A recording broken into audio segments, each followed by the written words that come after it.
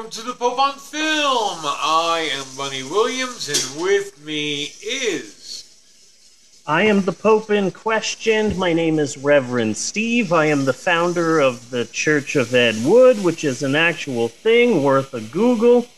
This is episode 420 of the podcast. It is our Snicker episode. Yes. And proud we are of all of that. Yup, there was exactly 419 episodes before this one. Don't question it. So, I'm pretty sure that Twitch has rules against outright using certain substances on their platform. So, Really? I think so. I'm not sure. I don't know the ins and outs of Twitch, but I'm just going to say that, hey, look at this fruit-flavored, non-drug-related gummy snack. I'm just going to eat this, and, yeah, there you go. By the time we get to the movie, things should be interesting. Indeed. I'm a little bit hungover right now. My wife is back from her trip to upstate New York, Schenectady. Yes. I've gotten really good at pronouncing it. So we tied one on last night. Tied one off? Tied one on? Tied one on. Yeah, we tied one on last night. I got about 5 hours of sleep. But I am ready. I am a professional, and we're going to do this. So, you ready, Bunny? Ready. Okay. Bunny! Yes. So I'm going to do this bit a second time. We did it once before, but the sound on my end was absolute shite, which it is from time to time. It should be good now. And so it is time once again for the opening of the podcast to be written by my 5-year-old and 10-year-old children. So the rest of this opening was written by my two youngest. I asked them what I should write about for the podcast, and this is everything that they said. So the rest of this bit was written by my two youngest children. This week on the podcast, we will be talking about what? I don't know. Hey, look over there. Bub, blubba, dub, dub, shubba, shubba, lub, dub, water bottle, Tom Nook. You know, I love kitties. I love kitties, Tom Nook, and stinky socks. Are there sesame bananas? Like sesame seed buns, but on a banana? And an inhaler on a rocking chair. Unicorns? Unicorns! You stop. No, you stop. Here's something you can talk about, Dad. Fortnite has Frankenstein now. Okay, let me think about it. I closed my eyes that time, and now Halloween is coming. It was thundering and lightninging this morning, and also 1,000 ghosts are coming to your home. All right. Be prepared for that. Also, the cat is stomping its feet. Go away, Miso. You no longer live here anymore. I love French fries. And ow! I just stubbed my pinky toe on my biggie toe. Okay, this is going to be a mouthful, but... Yeast!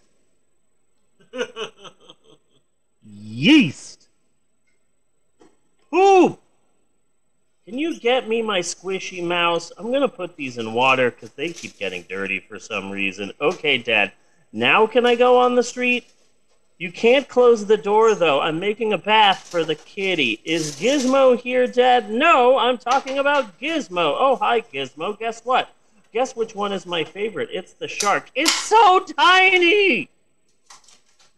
Wait, were you meowing or yawning? Ah, it's dirty again. Hug!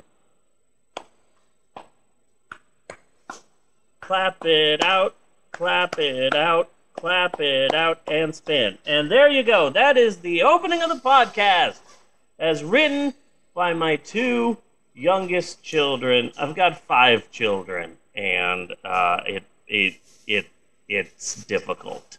Yes. Very, very difficult. But that is true. Fortnite does have Frankenstein now. I usually don't care about Fortnite, but well, is it difficult or is it just expert level? Maybe a little bit of both. I don't know. I have a lot of kids, and it hit me recently that, I'm 40 something years old, early, very, very early 40s. And I have my oldest is 20, and my youngest is 5, and that's a ridiculous amount of time between children. And so I was the cool young dad for Emerald, and I'm going to be the old dad for Eleanor. So I find that to be fascinating. But anyway, that's it for this segment. I like it when the kids write the opening to the podcast because that means I don't have to do that much work. Hooray! Hooray! So there you go. There's the opening. And cut on that. Buddy! Yes! So I have the AMC A-List, and what that is a subscription service wherein for $19.95 a month, I get 3 free movie tickets a week. And I really took advantage of it at first. From December 2018 to March 2020, I saw a whopping 177 movie showings in 66 weeks, which, damn. But then the pandemic came around and screwed all of that up. Yeah. But now the theaters are back open. The dishes in the dishwasher are clean. Not anymore. Yeah, not anymore. The dishes in the dishwasher are clean. Okay. So now movie theaters are back open, and so am I. So get ready for some up-to-date movie reviews with Steve's Subs of the Week. Dun, dun, dun, dun, dun. No, I got it all in last night. I was gonna play myself off there for a sec. And this week represents my 16th week back in theaters. And in that time, I have seen 28 movies. This week, I only managed to see 1 movie in theaters, but there's another movie that I wanted to talk about that has come out recently. I haven't seen it, but I just wanted to discuss it. So this week, I saw the following 2 movies in theater. I saw the following movie in theater. In theaters, I saw the new film Lamb. Yeah. And then I wanted to talk about the new Halloween movie, Halloween Kills. So first, let us discuss the movie that I did not see in theaters yet. I'm seeing it next week, but I wanted to discuss it. 2021's Halloween Kills. Okay, so a lot of people are hating on me on Twitter right now. Who? And the reason for that is a lot of people are hating me on Twitter right now, and the reason is because there you go. So I saw this graphic online, and there it is right there. It is what is it's okay. Huh, okay. So this is the timeline of the Halloween movie franchise. Okay. I found this online and it astounded me. So this led me to download all of the Halloween movies. Halloween, Halloween 2, Halloween 3, Season of the Witch, Halloween 4, The Return of Michael Myers, Halloween, The Curse of Michael Myers, Halloween H2O 20 Years Later, Halloween Resurrection. I didn't bother downloading the stupid Rob Zombie ones because those don't count. And then I downloaded 2018's Halloween movie. And I thought that I could have a marathon to prepare myself for going to see the new film, Halloween Kills. I haven't read any reviews on it, and I haven't seen anything about the new Halloween film, but I'm just going to go ahead and assume that in the film, Jamie Lee Curtis dies. And I'm going to assume that because the first new film was called Halloween, and then this one is called Halloween Kills. That's the movie that just came out. And in that movie, Jamie Lee Curtis, Laurie Strode, and all of them, they're like, evil dies tonight. We're going to kill Michael Myers. And so it's called Halloween Kills. So some people are like, oh, is Michael Myers going to die in this? No, because this is the third movie, which is apparently coming out next year. And that one's called Halloween Dies or Halloween Ends. And that's the third film in the trilogy. So Michael Myers can't die in this new film because they're going to be releasing the third one, I believe, next year.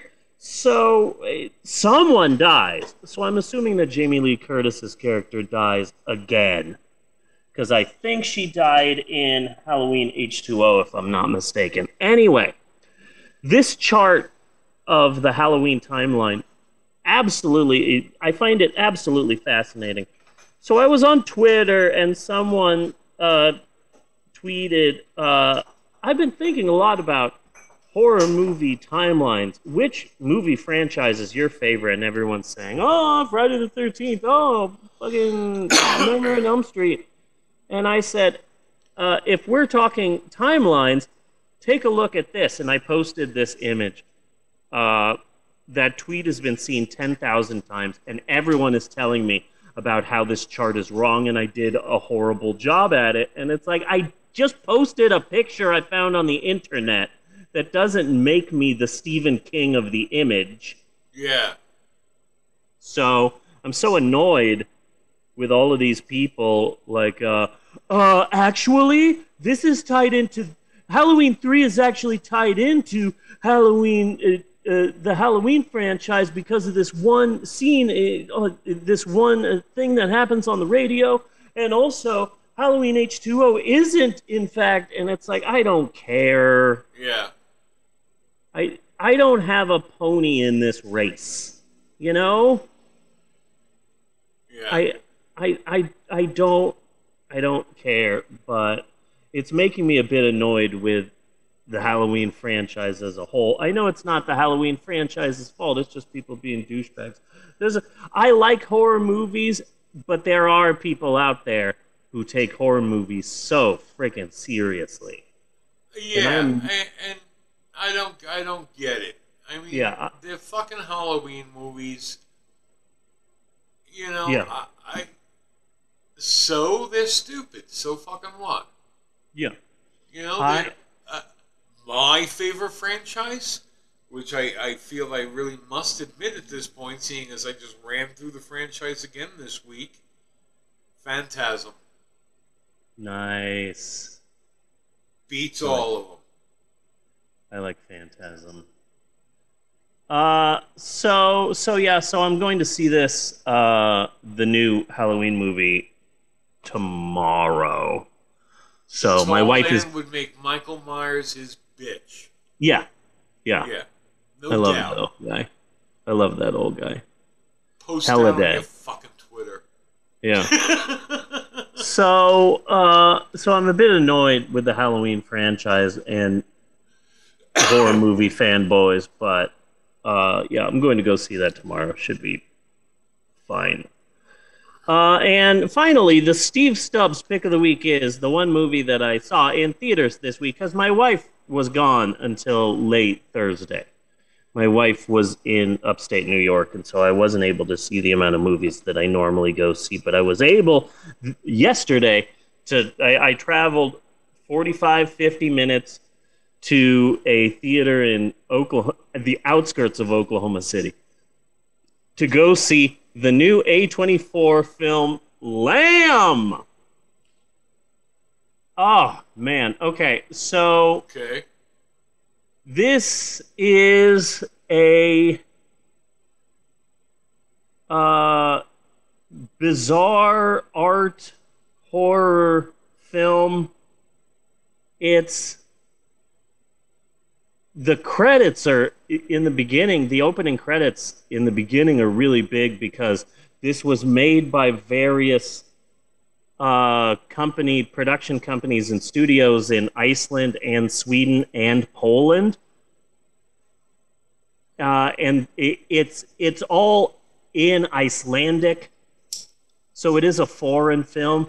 But in the beginning, you forget that because I swear to God, in the first 30 minutes of the movie, I don't think there's 30 lines Yeah. in the first 30 minutes.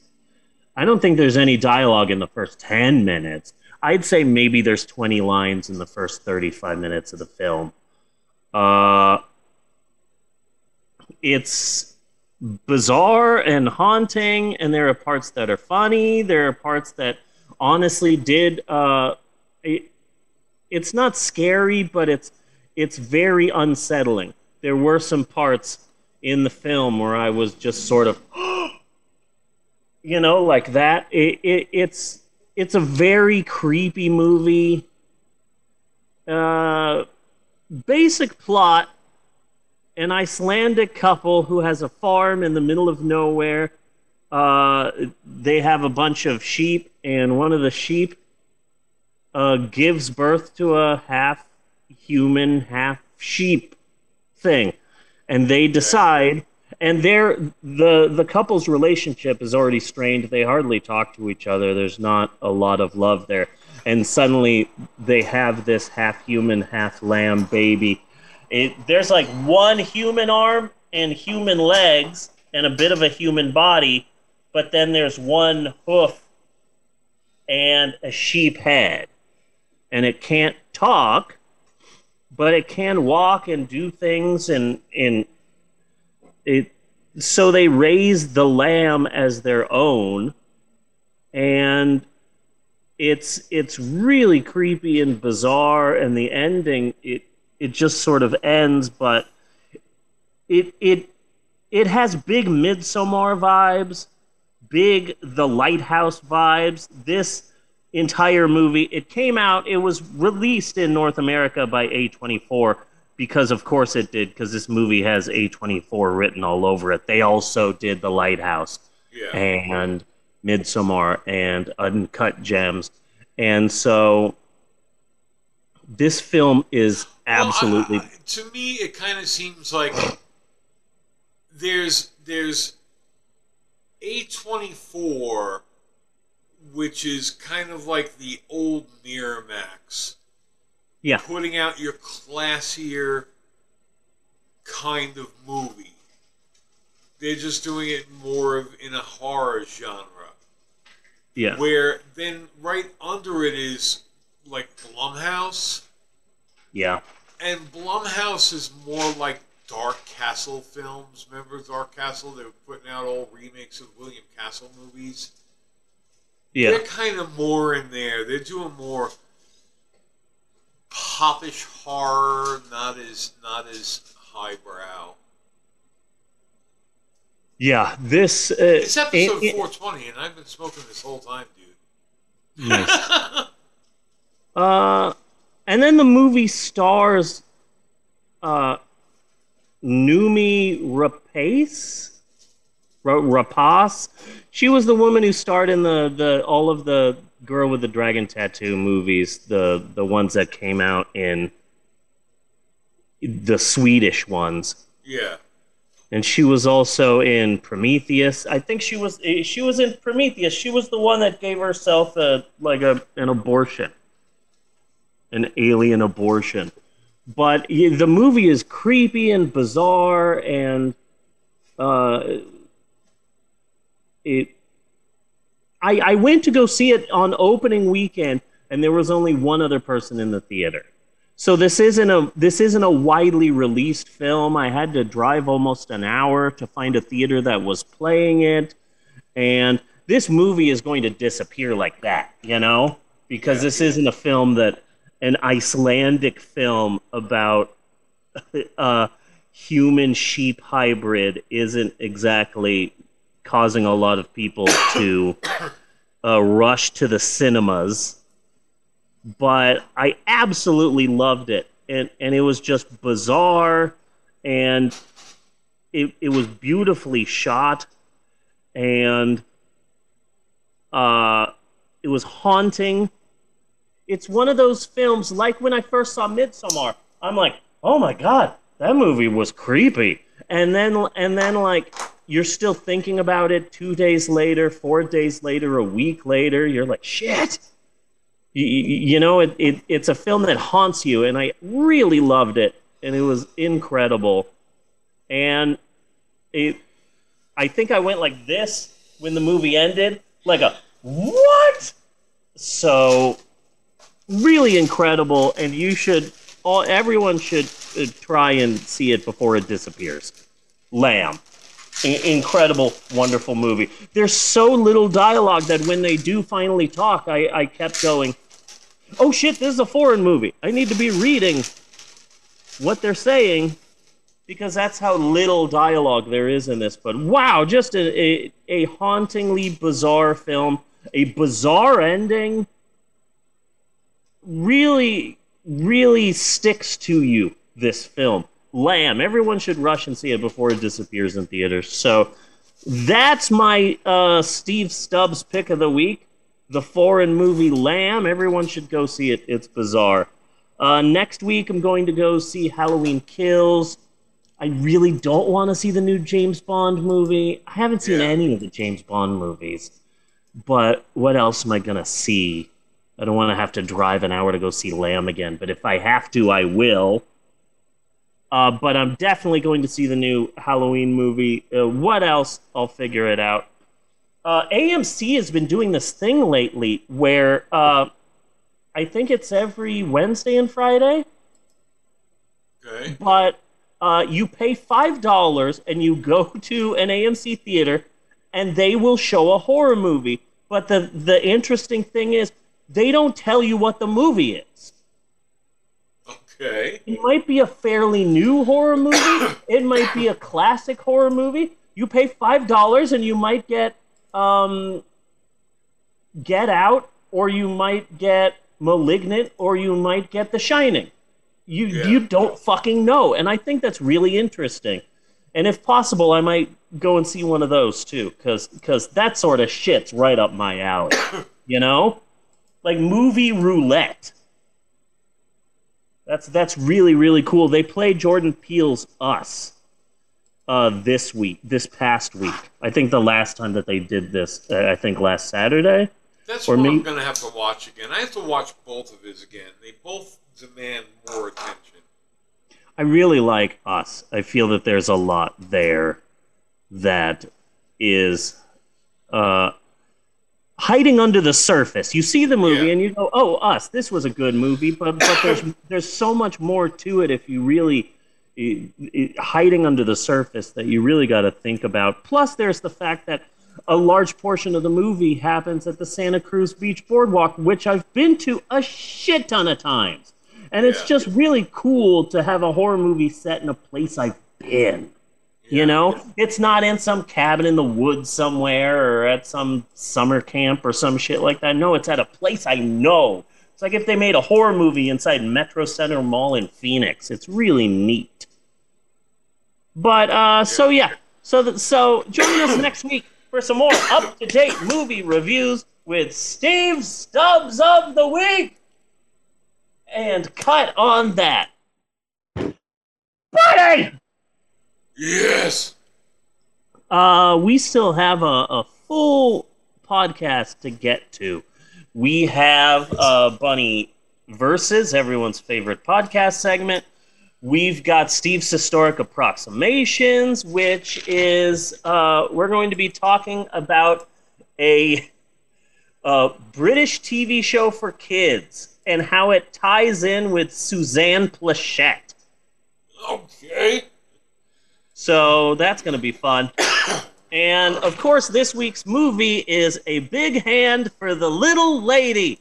A 1966 Western comedy that, wow, move over, Jodorowsky. Yeah. We've got a new master of the Western. Sergio Lehoux. This movie. Now, if you look at the beginning of our journey, and now the end of our journey. Yeah. Quite a contrast.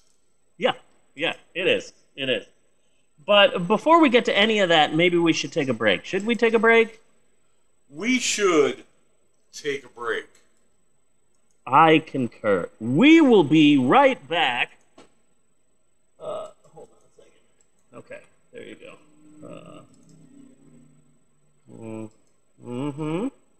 There you go. We will be right back with more of the Pope on Film after this. Do do do do do do do do do do do do do do do do do. Skitty.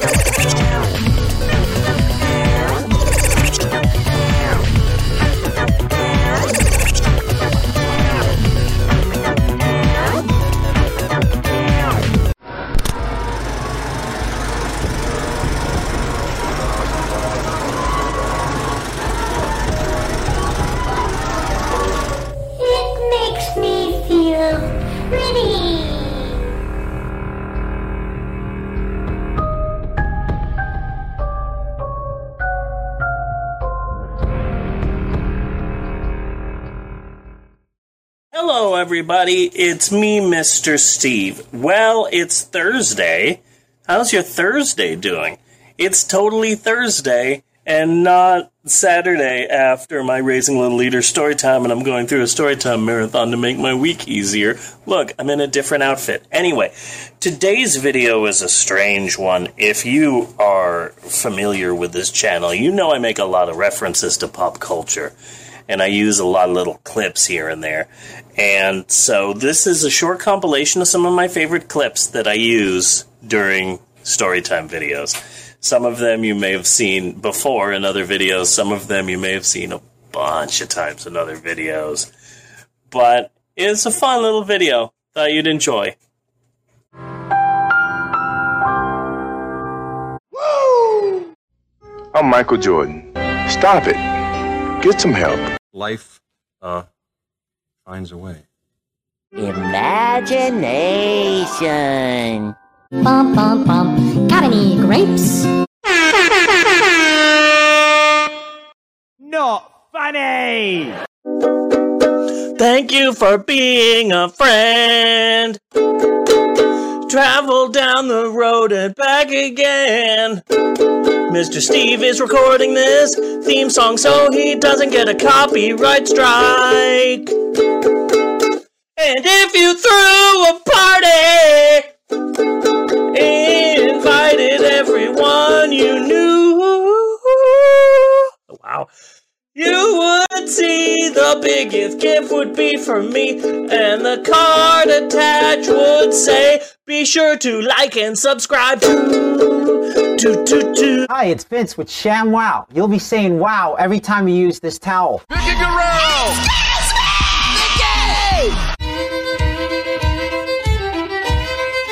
Everybody dance. This is called foreshadowing. Foreshadowing happens when clues in a story hint at future events.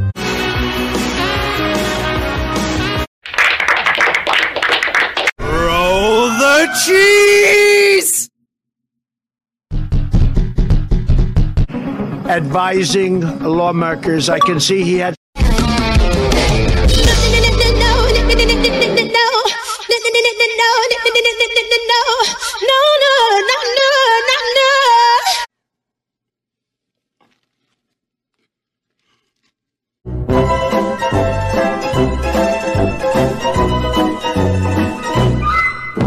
I just got a dog.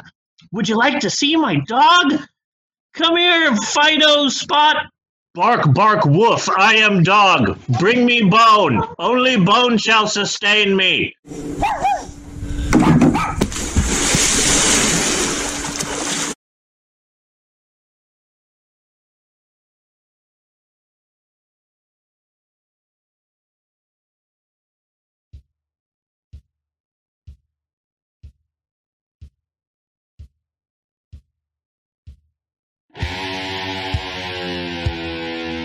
I am Sam, I am.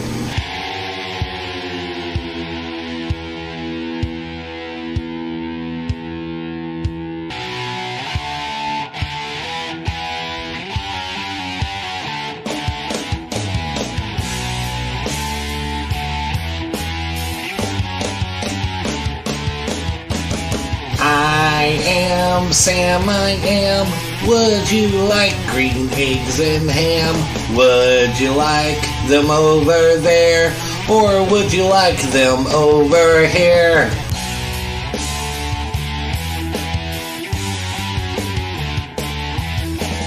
Would you eat them in a box? Would you eat them with a fox? Would you like them in a house? Would you like them with a mouse?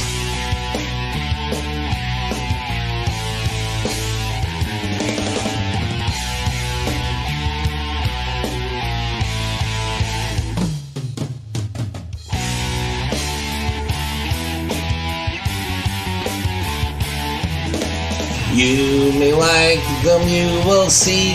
You may like them in a tree. Would you, could you with a goat? Would you, could you in a boat? I could not like them, those green eggs and ham.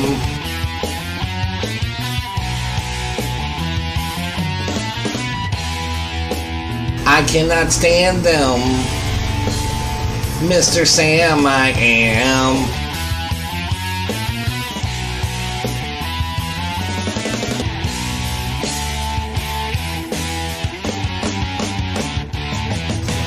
Would you, could you in a car? Eat them, here they are. How about in the rain, in the dark, or on a train?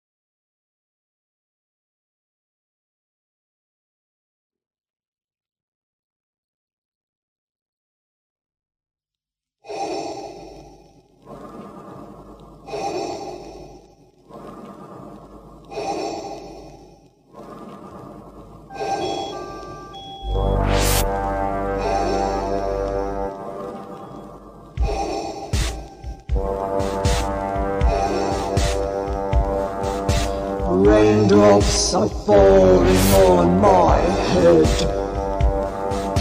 just like the guy whose feet are too big for his bed. Nothing seems to fit. Those raindrops are falling on my head. They keep falling. So I just did some talking to the sun. I said I didn't like the way he got things done, sleeping on the job. Those raindrops are falling on my head, they keep falling. But there's one thing I know. The blues they send to me won't defeat me. It won't be long till happiness steps up to greet me. Raindrops are falling on my head. That doesn't mean my eyes will soon be turning red. Crying's not for me, because I'm never gonna stop the rain by complaining. Because I'm free.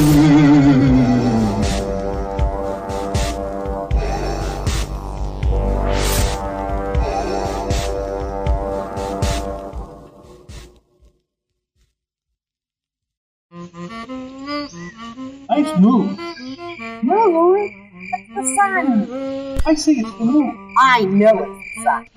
Now, by my mother's son, that's myself, it shall be moon or star or anything I list. Ere we journey back to your father's. Go on, get the horse. There's seriously something wrong.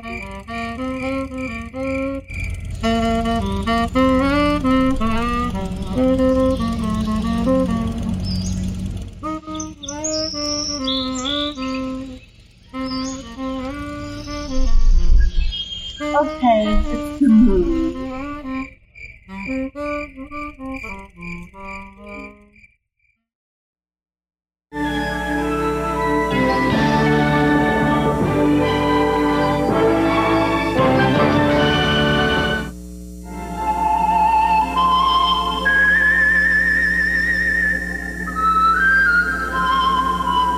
You've heard his hauntingly beautiful music in movies, on radio and TV. He's sold over 20 million records round the world. His name is Zamfir, master of the pan flute, that magical instrument with the unforgettable sound. Now in his magnificent all-new collection, Zamfir plays the world's most beautiful melodies.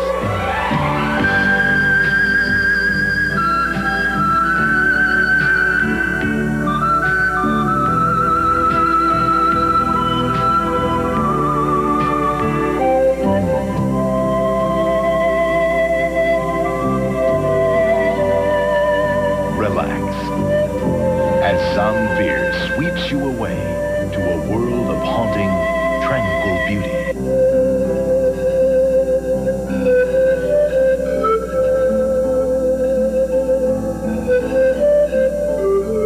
Your best-loved melodies.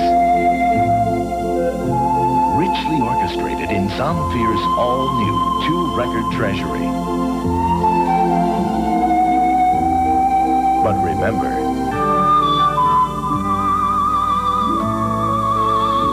this magnificent collection is not sold in stores. Please stay tuned to order. Use your credit card and save COD charges by calling toll-free 1-800-421-2000. Or, to save all additional charges, send check or money order for only $12.98 for 2 albums or 2 cassettes, or $19.98 for 2 compact discs to Zamfir, P.O. Box 8449, Atlanta, Georgia. Remember, that's Zamfir, P.O. Box 8449, Atlanta, Georgia. Live fast, die young, leave a good-looking corpse. You just make sure you come back next week.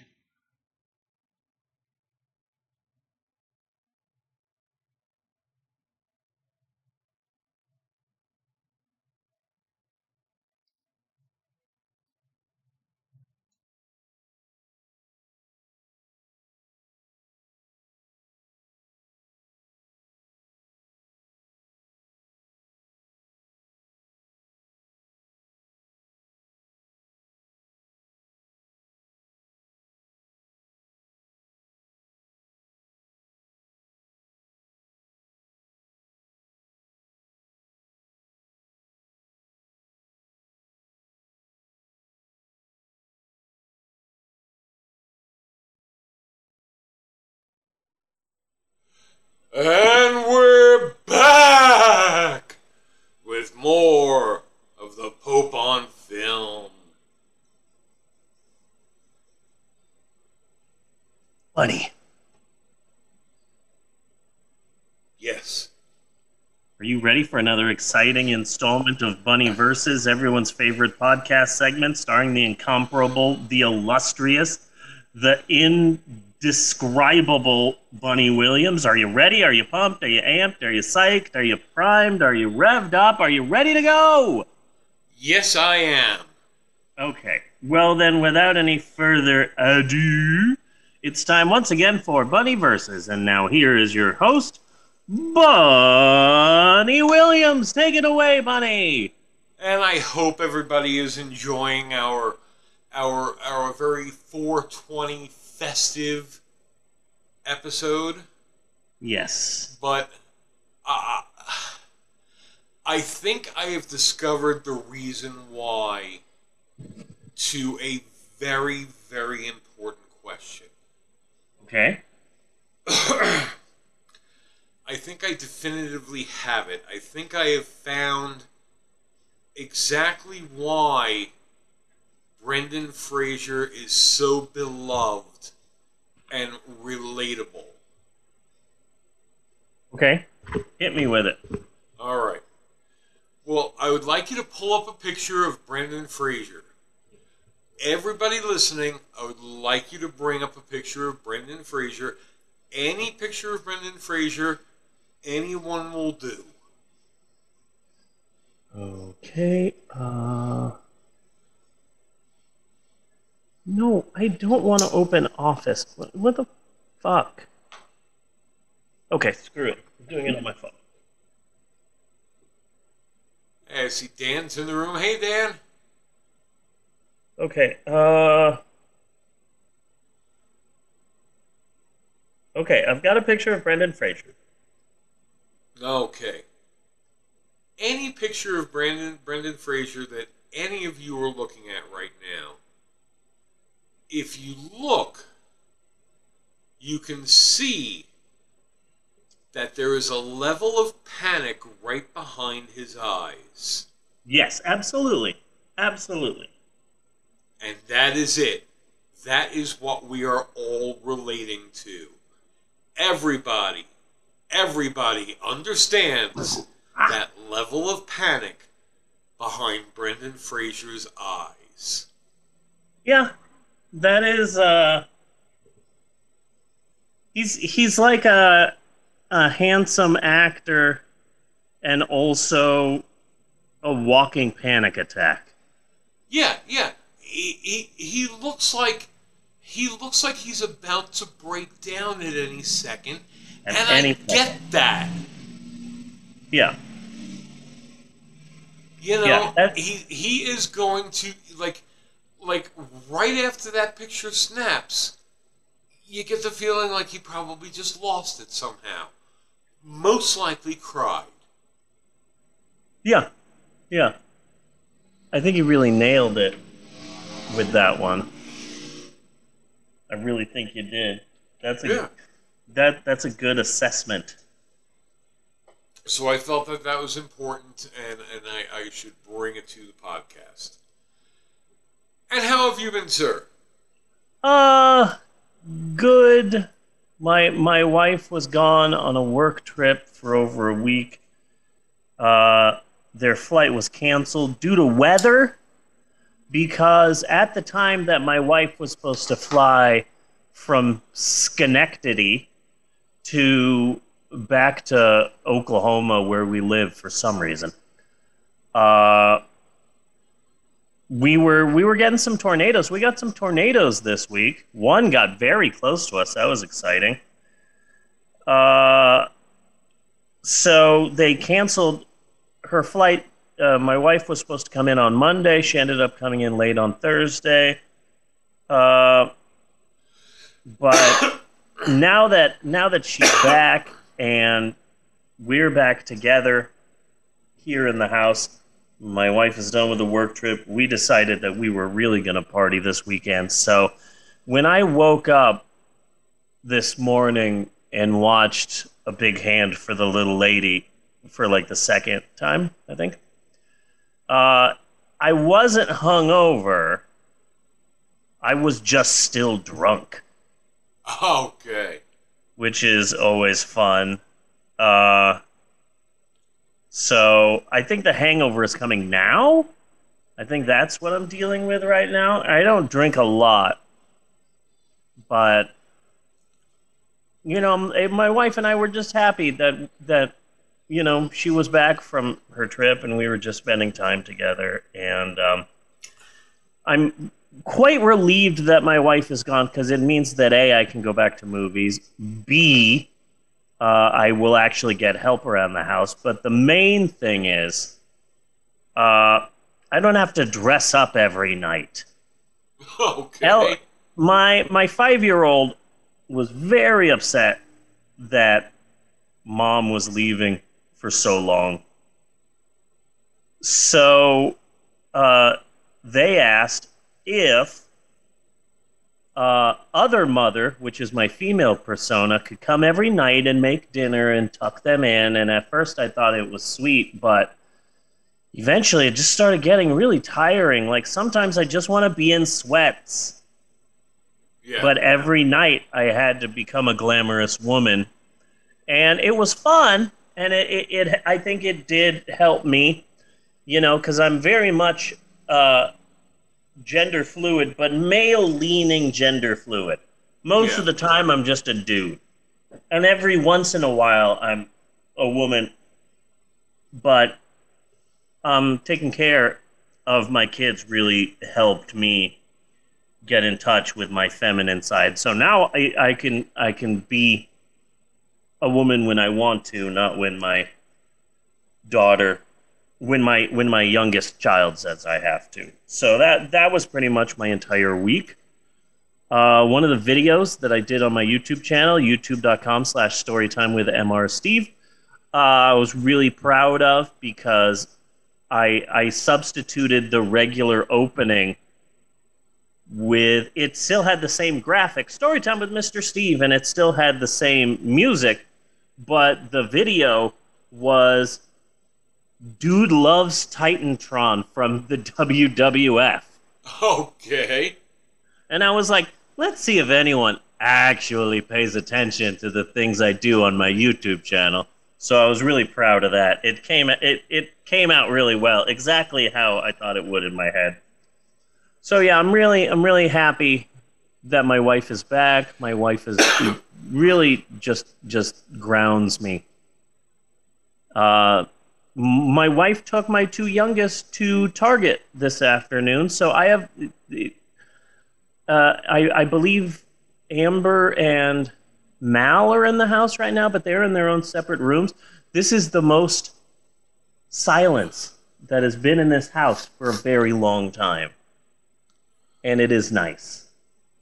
It's weird during the breaks. I don't have someone to go to and annoy, which is something that I do during the breaks, where it's like, okay, I'm going to take this tablet and watch Bunny and Steve's Break Time Hijinks and just go annoy someone. So there's no one here for me to annoy, which is very upsetting.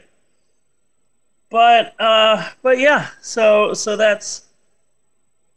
that is what I've been up to. How are you, Bunny? Like hardly nothing to report. I kind of jerked around all week. Playing around with different things, running little experiments here and there. Nothing like practical, just having some fun. But that's about it. It was a slow week. Jeannie's been sick all week. Lame. So that's been an issue. Yeah, Eleanor was sick at the beginning of this past week. They vomited, and I'm not saying that Jeannie got Eleanor sick. Yeah. Because we're in two different states, but I'm thinking Jeannie got Eleanor sick. Okay. That's the only answer. That's the only answer. So Eleanor got Jeannie's sickness. And I worked my way through the Phantasm movies again. Yay! I find it's like, God, what do you want to call it? It's like barely a story. Yeah. It's through line. I don't know. I find it more interesting than the other movies, like Friday the 13th or Halloween. I mean, they're all bad. Yes. You know. But Tall Man is closer to a Cenobite than Jason or Freddy or anything like that. Yeah. Well, 80s horror is very bad, except for one film which we can all agree is a masterpiece, and that is Nightmare on Elm Street 2. Yes. Because there aren't a lot of gay slashers out there. No. But that movie is so gay, and I love it. Yeah. Well, that's how I feel about The Lost Boys. I watched The Lost Boys again, and Joel Schumacher had a lot of fucking fun with the Corey Haim character. Yeah. You know, like Corey Haim is the kid that Joel Schumacher wanted to be. Yeah. Fucking Corey Haim, the last time I watched it again, I mean, he is like so subtly gay. Yeah. You know? Yeah. He has a costume change. The last time I watched Lost Boys, fairly recently, I noticed he has a costume change every fucking scene. And it is always something. One scene was jeans and a t-shirt. One. Everything else was a fabulous fucking outfit. Very extra. Like, no kid dresses like this. It's just not... And, like, we're talking like 20 costume changes. Yeah. You know? There you go. Okay. Having some computer issues, but they are fine now. And I love how it's there, and it's so just subtle that nobody really talks about it because nobody really notices it. Yeah. And I think that that's really cool. I'm really glad they didn't franchise that movie. Lost Boys? Yeah. Oh, they tried. There's Lost Boys 3. Yeah. Yeah. But it was, I'm talking about like in theaters. Yeah. Like, technically, there is a From Dusk Till Dawn franchise, but how many of those were direct to VHS, for shit's sake, you know? Yeah. But I'm glad that they didn't, release in theaters. Like, The Lost Boys 3, The Return of Saxophone Guy. Fucking...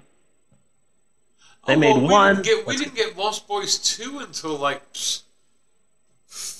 what? 2008 or something like that? Yeah. Yeah. I saw that movie in theaters. You did? The Tribe? Mm-hmm. Oh, man. No, I saw The Lost Boys in theaters. Oh, I saw The Lost Boys in the theaters, too, yeah. Yeah. I was a bit young, but I remember seeing it. Yeah. I remember being... It was fun. Yeah. I love that movie. Also filmed at the Santa Cruz Beach Boardwalk. And except for Star Wars, what other slasher movie has Jawa besides Phantasm? Yeah. Okay. I love popcorn. Yeah. Hi. I'm not 100% right now. Are you wearing a robe or are you wearing a Snuggie? It is a robe. Okay. I am not opposed to Snuggies, though. I need a podcasting this is a robe. Snuggie-friendly environment. Good. Because a lot of places nowadays are snuggy discriminatory. Yeah. So I'm happy about that. I'm not at 100% right now, but I'm trying. So what the chap is going on today? This week's Steve historic approximations has to do with Suzanne Plachette and a very serious British teen drama series. A long-running, and again, I'd like to once again emphasize, a very serious British teen drama. Okay. Very serious. That's what this week's Shap is. It's a good one. Well, I don't think I have anything else. Do you have anything else? I've tried watching a little bit of Recep Evadik 5. Oh, you did? Yeah. I found a copy of the movie with subtitles, and I'm like, I'll watch a little bit of it. I likened, before I had seen the film, I likened it to like an Ernest movie. Yeah.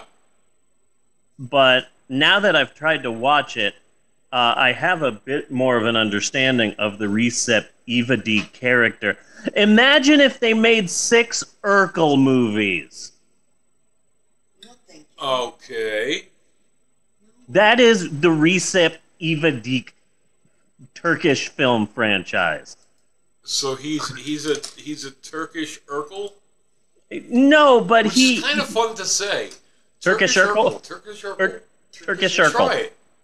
Turkish Urkel. Turkish Urkel. That's a lot of fun. That's almost as much fun to say as Watiti.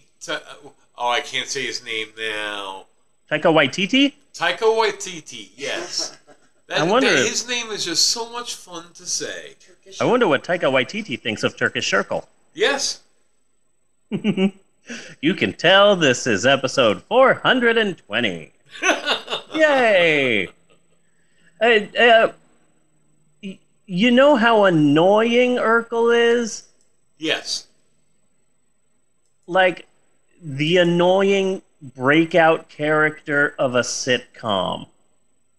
And you give that character a movie, and it's so successful that it becomes a franchise. That is Recep Evadik. It's really fucking annoying. I haven't been this annoyed since Fred the movie.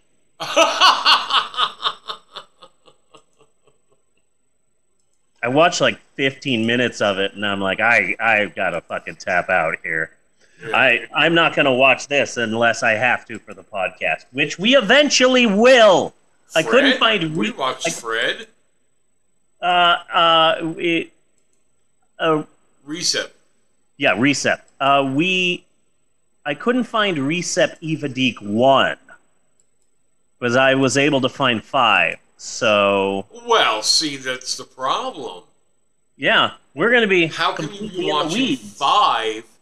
How can you possibly understand what's going in Evadik 5 if you haven't watched 1, 2, 4? Exactly. But I'll keep looking for Recep Evadik 1. The Force Awakens. Recep Evadik, The Force Awakens. Yeah. And that's all I've got. All right. Well, let's head on over there. I'm just glad I was able to break the Brendan Fraser news. And very happy about that. But let's get on over and take a good chat. That sounds wonderful. Yes. Absolutely wonderful. So until next week. Come on. You know.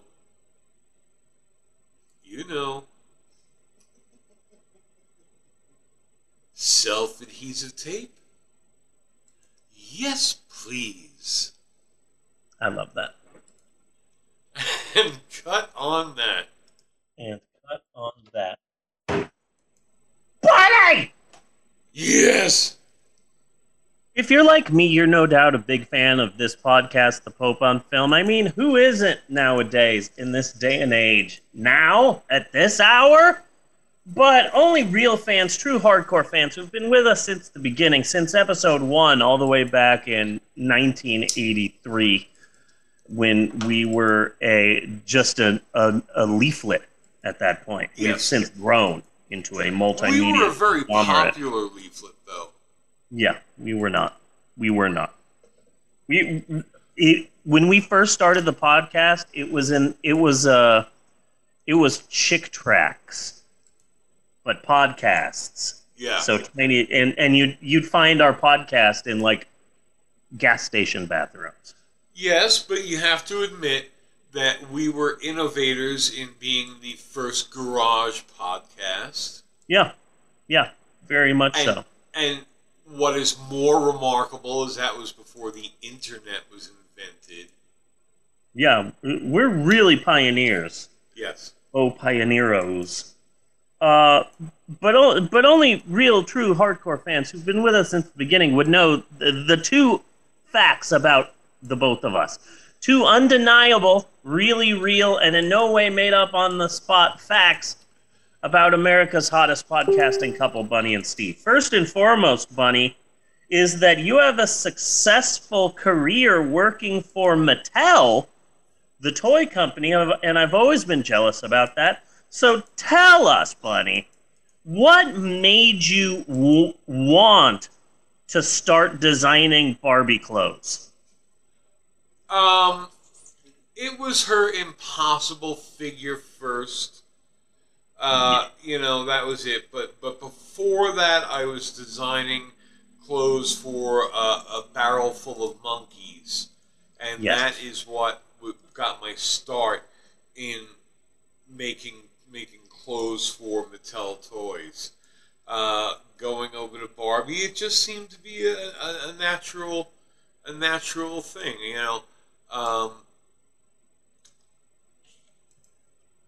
Look, G.I. Joe sometimes needs shore leave, Word. And Barbie needs to be looking good, Yeah.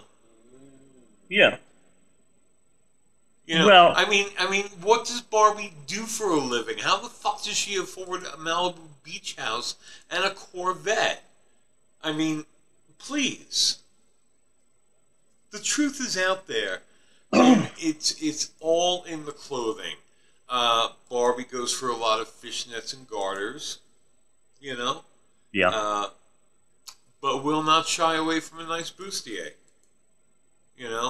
She prefers flat heels, and with as hard as she works, she deserves it. Yeah. Yeah. Yeah.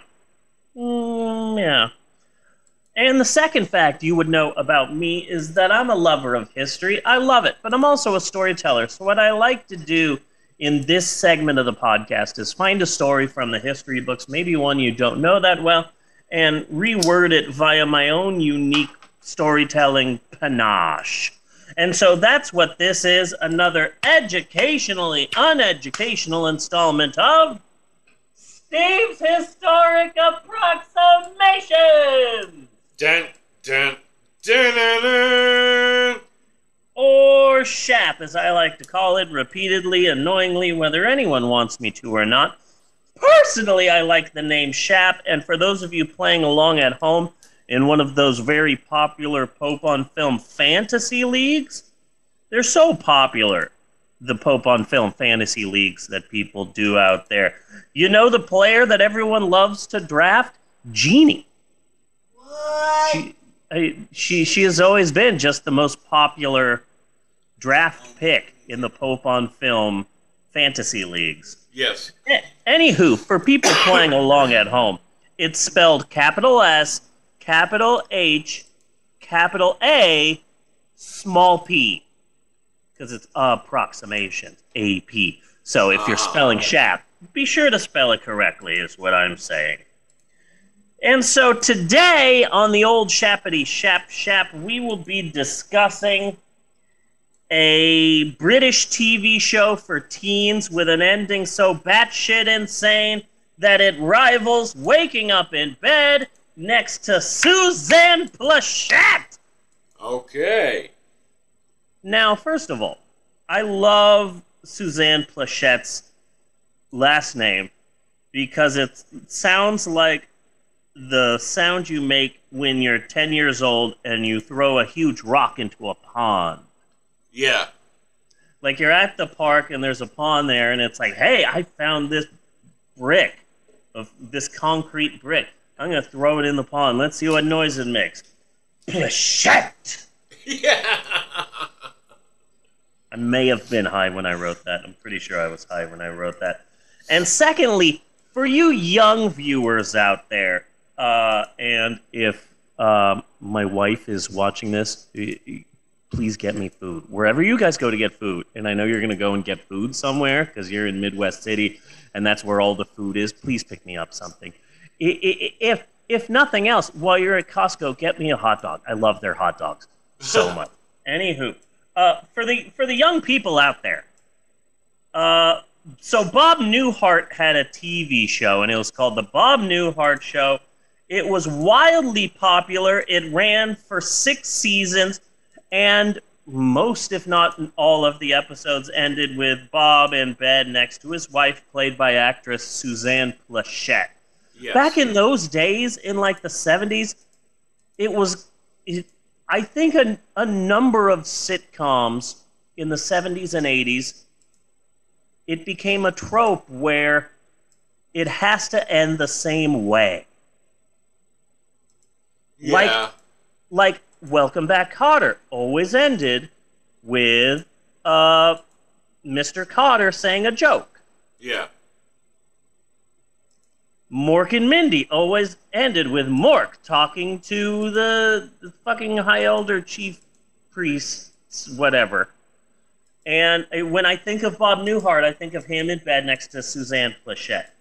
The Bob Newhart Show ended in 1978, and in 1982, Bob Newhart starred in a new show, and that was just called Newhart, and that show lasted 8 seasons. I didn't realize that it was on TV for that freaking long. Yeah. 8 seasons, and although it was popular, it still existed in the Bob Newhart Show's shadow. You know? Yes. But it was a fun show. That's where we got this is my brother Daryl and this is my other brother Daryl. Yeah, they were the breakouts. Show was they were worth it just for those guys. Yeah, they were the Fonz of the show. The breakout, the star character. Yes. Latka. Yeah.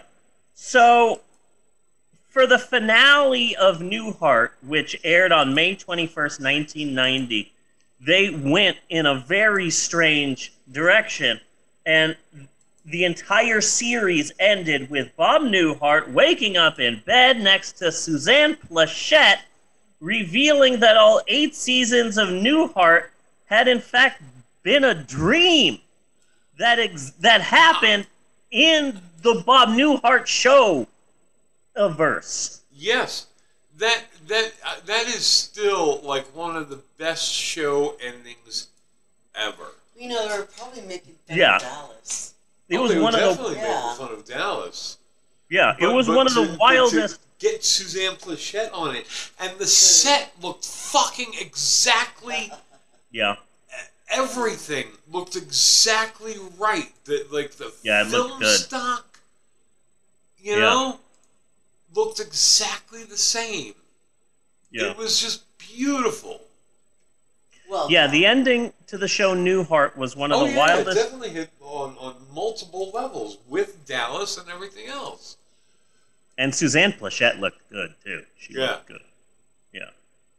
So, the finale of Newhart was one of the wildest endings to a TV show this side of St. Elsewhere, which also had a bizarre ending. Yeah. I don't know if you remember that one, Bunny. It was all something like a kid looking into a snow globe or something? Yeah, the entire show existed in a autistic boy's dream fantasy. Yeah. For For those of you who don't know, the TV show St. Elsewhere was a science fiction TV series that pondered the impossible question, what if there was a TV show where Denzel Washington worked with fucking Howie Mandel? Yes. The weirdest pairing in the history of mankind that will definitely never happen again. Well, St. Elsewhere have you was ever seen the movie called The Man? Mm-mm. Okay, so revving up for Big Hand for the Little Lady, you just put down Denzel Washington and Howie Mandel. I can beat that with the movie The Man with Samuel L. Jackson and Eugene Levy. Okay. I think I win that pot, sir. Yeah. Yeah. So, whenever anybody talks series finales, I am of a generation where Suzanne Plachette will always be brought up. Yes. Oh, The Sopranos is ending? Gee, I can't wait for when Tony Soprano wakes up in bed next to Suzanne Plachette. It's a go-to for people of my demographic. Well, move over! She is the electric boogaloo of show endings. Yes, very much so. I try and not do Electric Boogaloo. There's a lot more sequels out there. Yes. So, move over, Suzanne Plachette, because this chap is about a British TV show called Byker Grove. Okay. Byker with a Y. B-Y-K-E-R. Grove. That is an area of Newcastle. Kind of like Scottsdale is a suburb of Phoenix. So Byker with a Y is an area of Newcastle. This was a drama, and the finale for this series put Suzanne Plachette to shame. So let's talk Byker Grove. Byker with a Y. It was a teen-oriented drama series that aired on BBC One for a ridiculous amount of time. I think it's interesting that in England, oftentimes it seems like, oh, here is a comedy series. We'll run it for 2 seasons of 5 episodes each, and then we'll wrap it up. That was a good comedy, and we all had a laugh. Oh, here's a drama about poor people in Britain. Let's run this for 47 years. You know, the dramas get so much longer in England, but comedies, we will give you a small amount of time. So I think that that's interesting. But Byker Grove, a teen-oriented drama series, it aired on BBC One from 1989 to 2006. So a couple of generations of British people grew up with this gripping teen drama, and it played right after school. It started at 5:10 p.m., and it was about these cool young British teens who would go to a youth center after school. That's the name of it, Byker Grove. That was the youth center. Okay. The rec center that they would go to.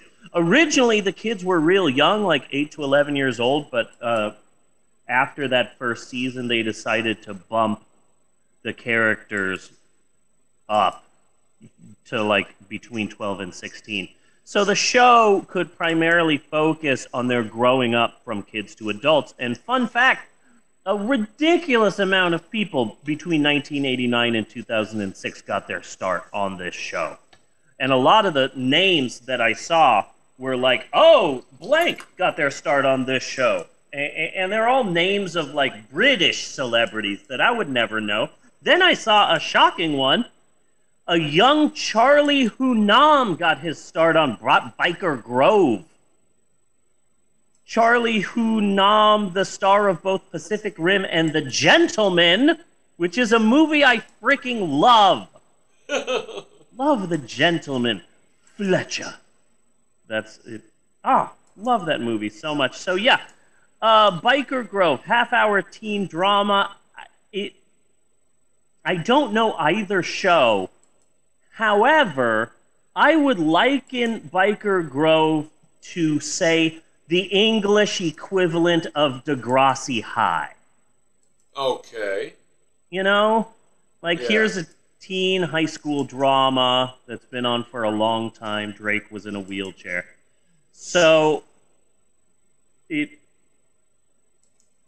Biker Grove had 344 episodes, which is a staggering amount of episodes. And again, this is a serious drama. This wasn't some cheesy comedy. It was very heavy drama. The show, there were episodes on homophobia, abortion.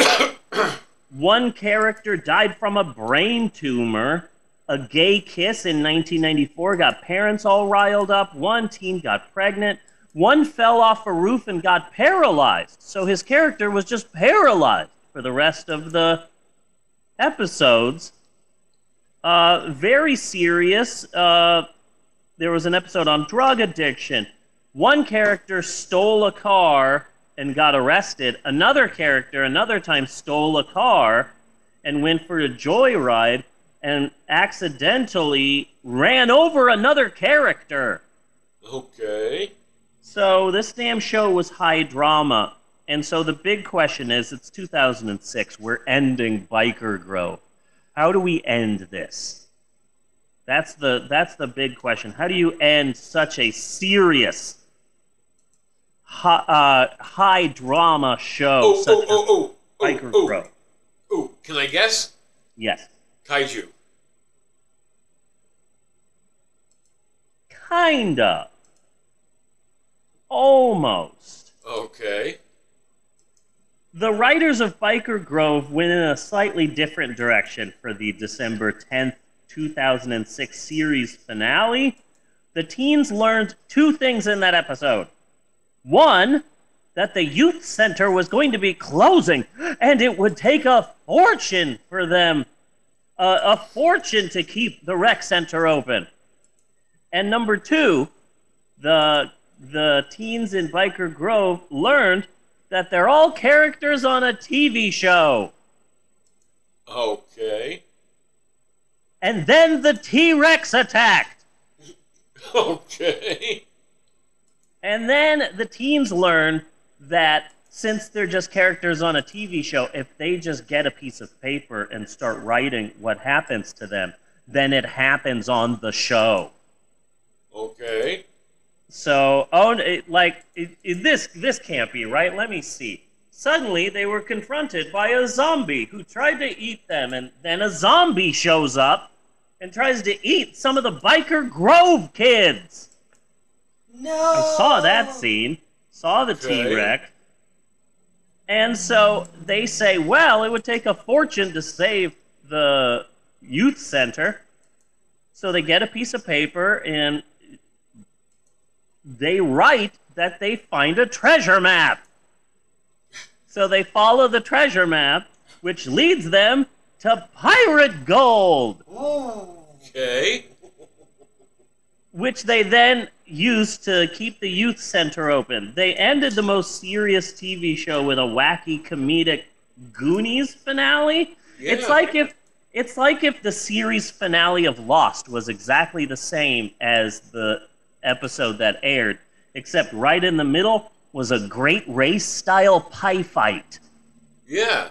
Or if Dynasty was taken over by Muppets. Yeah, like crazy. It's like if the finale of MASH was heavily clown themed.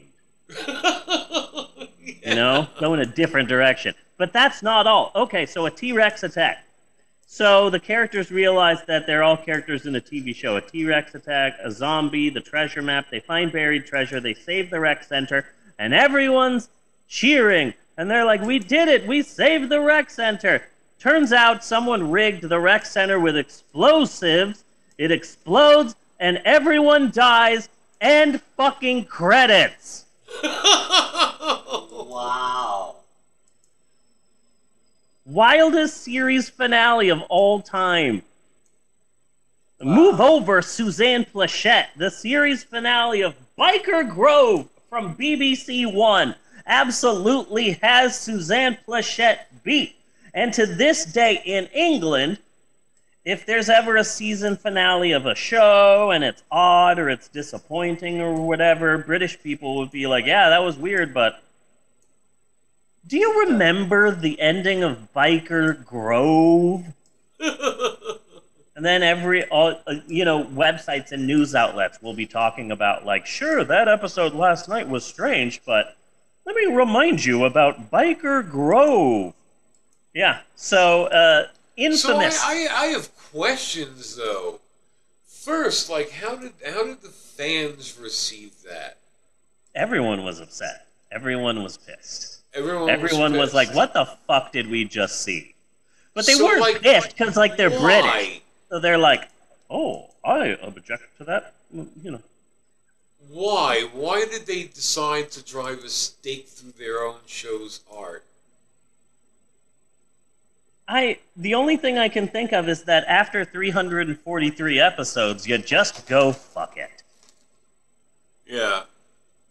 It's kind of like Lost in a way. Like, you had so many...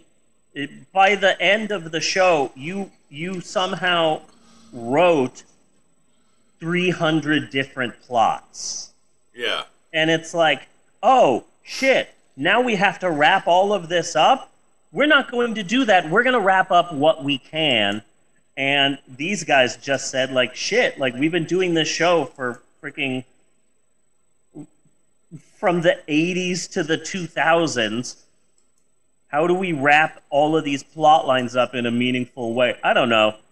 Pirate treasure, T-Rex, everyone dies. Yay! So I applaud. How long has like this particular group of writers and such been working on the show? I mean, because if they've been working on it since the fucking 80s, yeah, I can see getting to really detest all your characters in that amount of time. Yeah. But I really had to really emphasize that this was a very serious drama. Yeah. A very, very serious show. Because they went left field for their finale. In a way, you're like, yeah, I hated that, but also, I gotta give you a golf clap, because the balls that you have to make this insane ending, fucking good on you, mate. You know? Shit. Damn. You got balls as big as church bells. Yes. So yeah. So that's it for Steve's Historic Approximations this week. Be sure and join us next week for more educationally uneducational fun. And cut on that. Say that again? And cut on that. One more time. And cut on that. There we go. We are. What the fuck am I even doing? I don't know. Okay, we good? No, hold on. Okay. All right, go ahead. Okay. Friday! Yes! We still got a movie to get to. We still have a movie to discuss, the 1966 Western comedy, A Big Hand for the Little Lady. I don't have that much about this, but I have some things. Love you. Are you going to work? Yeah. All right. Love you, Amber. So we still have a movie to discuss, but before we get to that, maybe we should take a break? Maybe? We should take a break. Okay, I concur.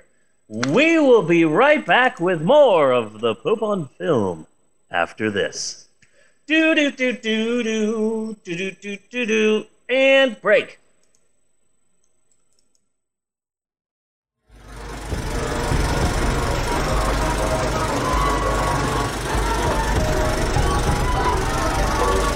The only difference between Bob and Madman is that Bob is not mad.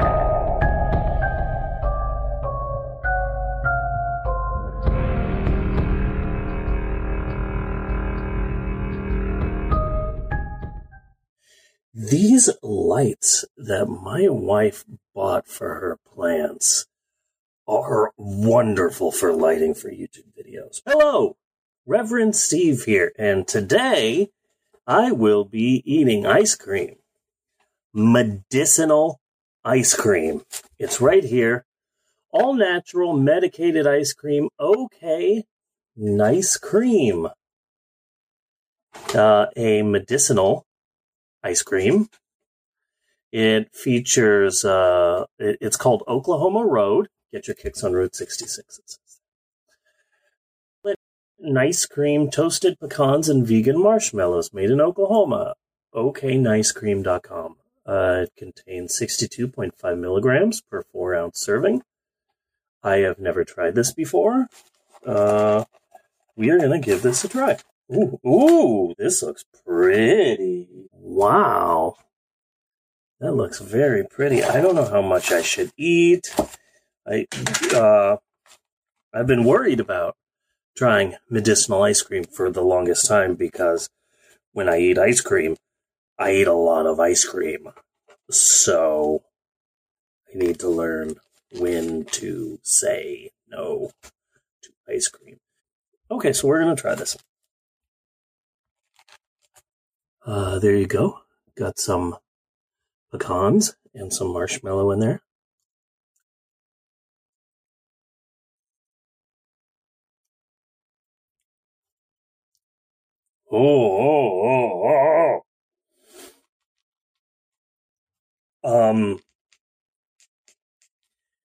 It's got that edible taste. You see my furrowed brow?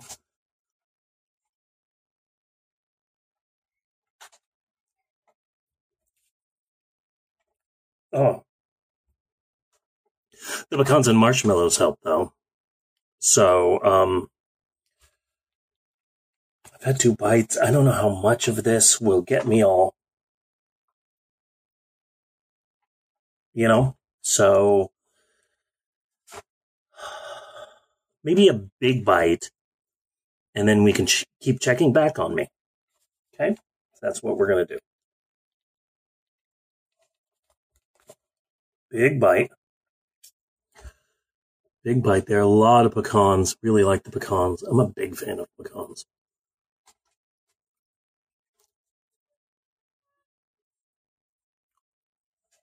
Ooh, that taste. The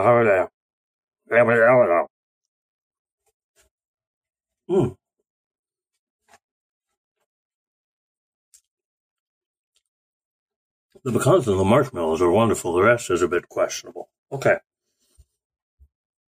So we will be back. I will see you in about an hour. Okay.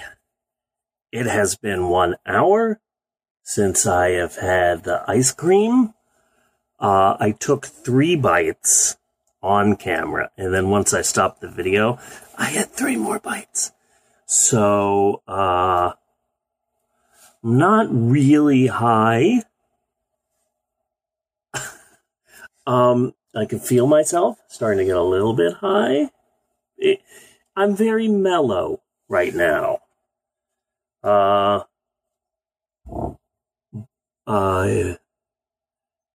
little bit dizzy, a little bit tripped out. But I'm not high. But then again, it's also only been an hour. So, okay. But I'm still functional. Just a little, hey, you just got off of work. It's a Friday. You're going to have a little bit, and hey, that's how I feel right now. But it's only been an hour, so let's check back in another hour. Hello. It has now been over 2 hours, and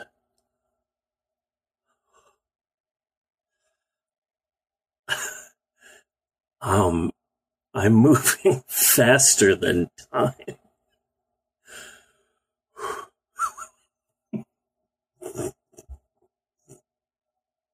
I only took 6 bites. Oh.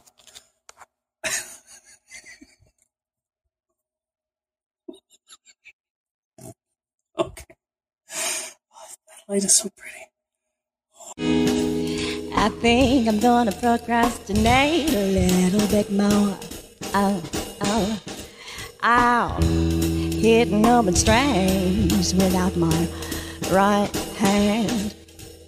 Using my left hand, singing. I need to quit singing so I can start drinking. Here I go.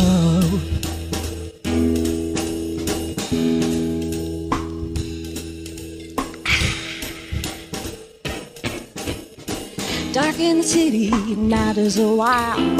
Steamer in the subway, the world is on fire. Do do do do do do do do do do do. Woman, you want me? Give me a sign. Catch my breathing, even closer behind. Do do do do do do do do do do do.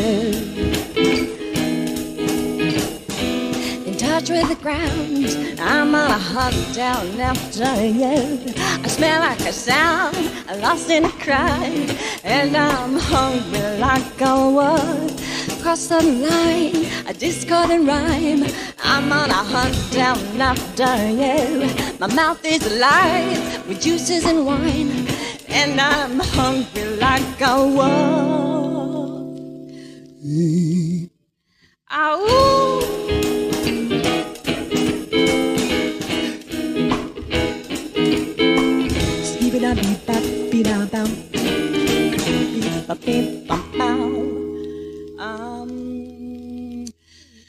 Stuck in the forest, too close behind to be upon you by the moonlight side. Do do do do do do do do do do.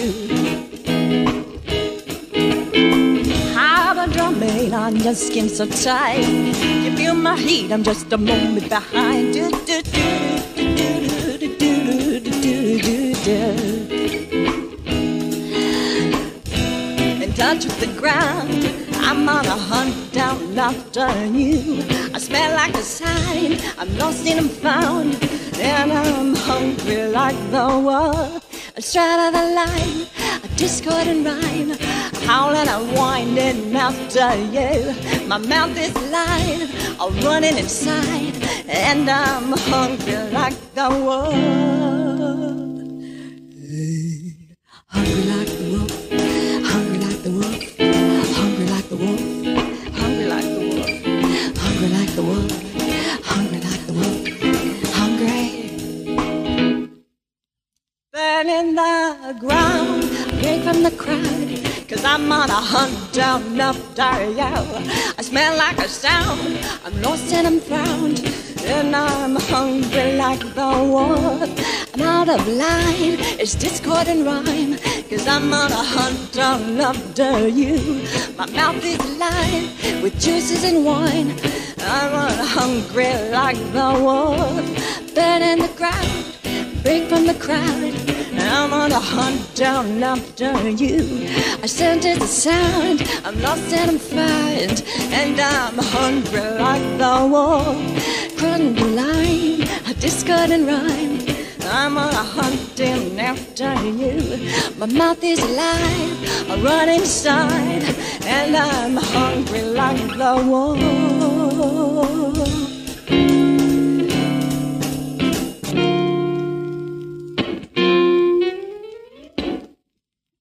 Oh no, I bust a sweat doing that song. That deserves a drink. Don't mind if I do.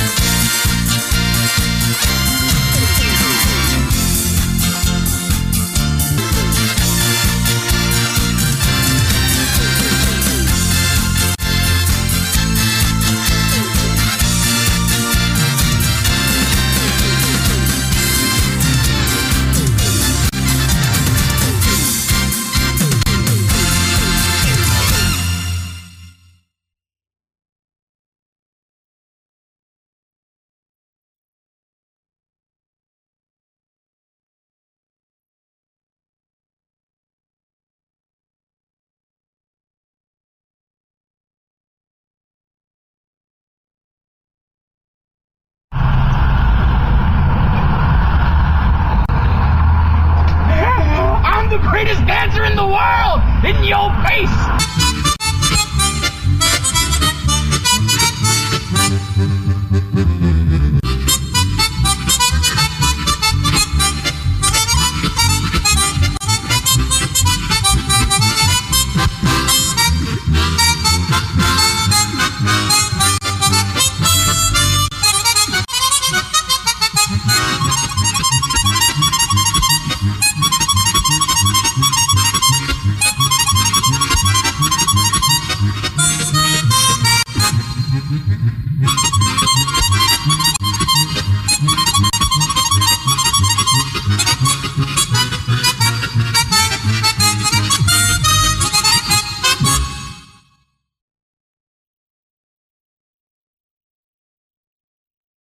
I'll be coming back.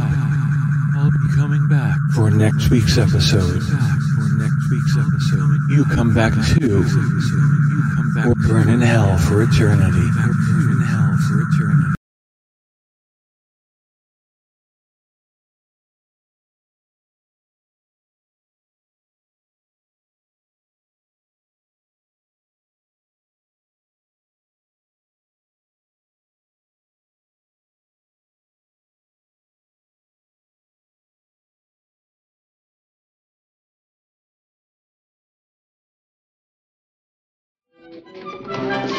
They're here!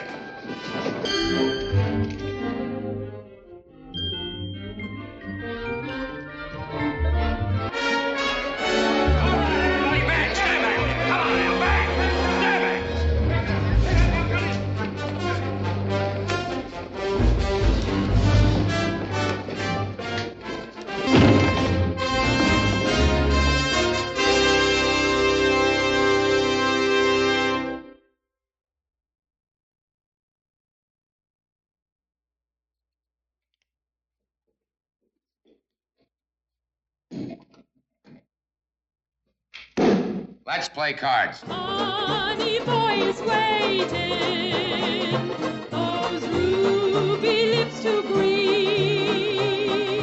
Don't be so aggravating, I'm blushing rosy, I'm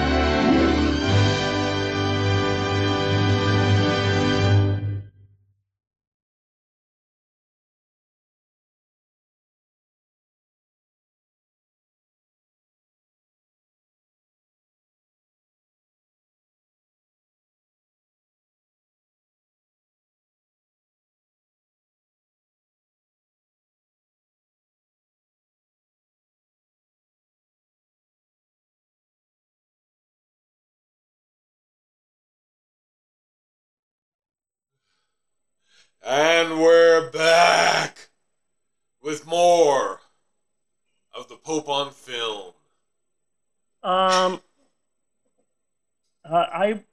Before we get started with this week's movie, and it might be because I'm high, but I just wanted to mention something, to bring up something I've been thinking about, ruminating on throughout the break just now. Science has done so much. Science has created vaccines, which has virtually wiped out diseases that were once commonplace. Science has created a treasure trove of information in the World Wide Web. And science has created super computers so small that we all have one in our pocket and we can use it to surf the World Wide Web and find out any information we want. I heard an Eagles song on the radio. I looked up, I typed in Eagles, and then suddenly right there, I have the entire history of the band the Eagles. We are in the future. Yes. Science has created driverless cars. Science has done so much. And yet, every time I use ketchup, before the ketchup comes out, there's pre-cum. Yes. Yes, there is. Mustard Every too. time. Every time. Every time. Yeah. Science has wiped out diseases, it ended diseases, helping extend people's lives. But I can't get ketchup in a ketchup bottle to not pre-cum all over my food. And it's upsetting to me. Very upsetting. Anyway, a little bit high. Where was I? Yes. I just pictured an extremely tired, grad student being like, I'm working on it! Right? I can't. It's finals week! Act 3, Bunny! Act 3! Act 3! Yes, Bunny, my friend. It is time once again for all of us here at the Pope on Film podcast to shuffle our way to the third and final act of the show. And for the uninitiated out there, it is said third act wherein we finally, eventually get around to discussing our all-new, same great taste, now 100% fruit juice movie of the week.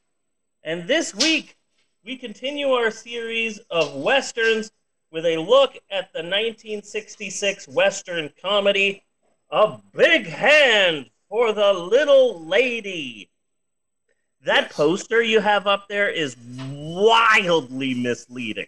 Isn't it? Isn't it? That's why I grabbed it. Wildly fucking misleading.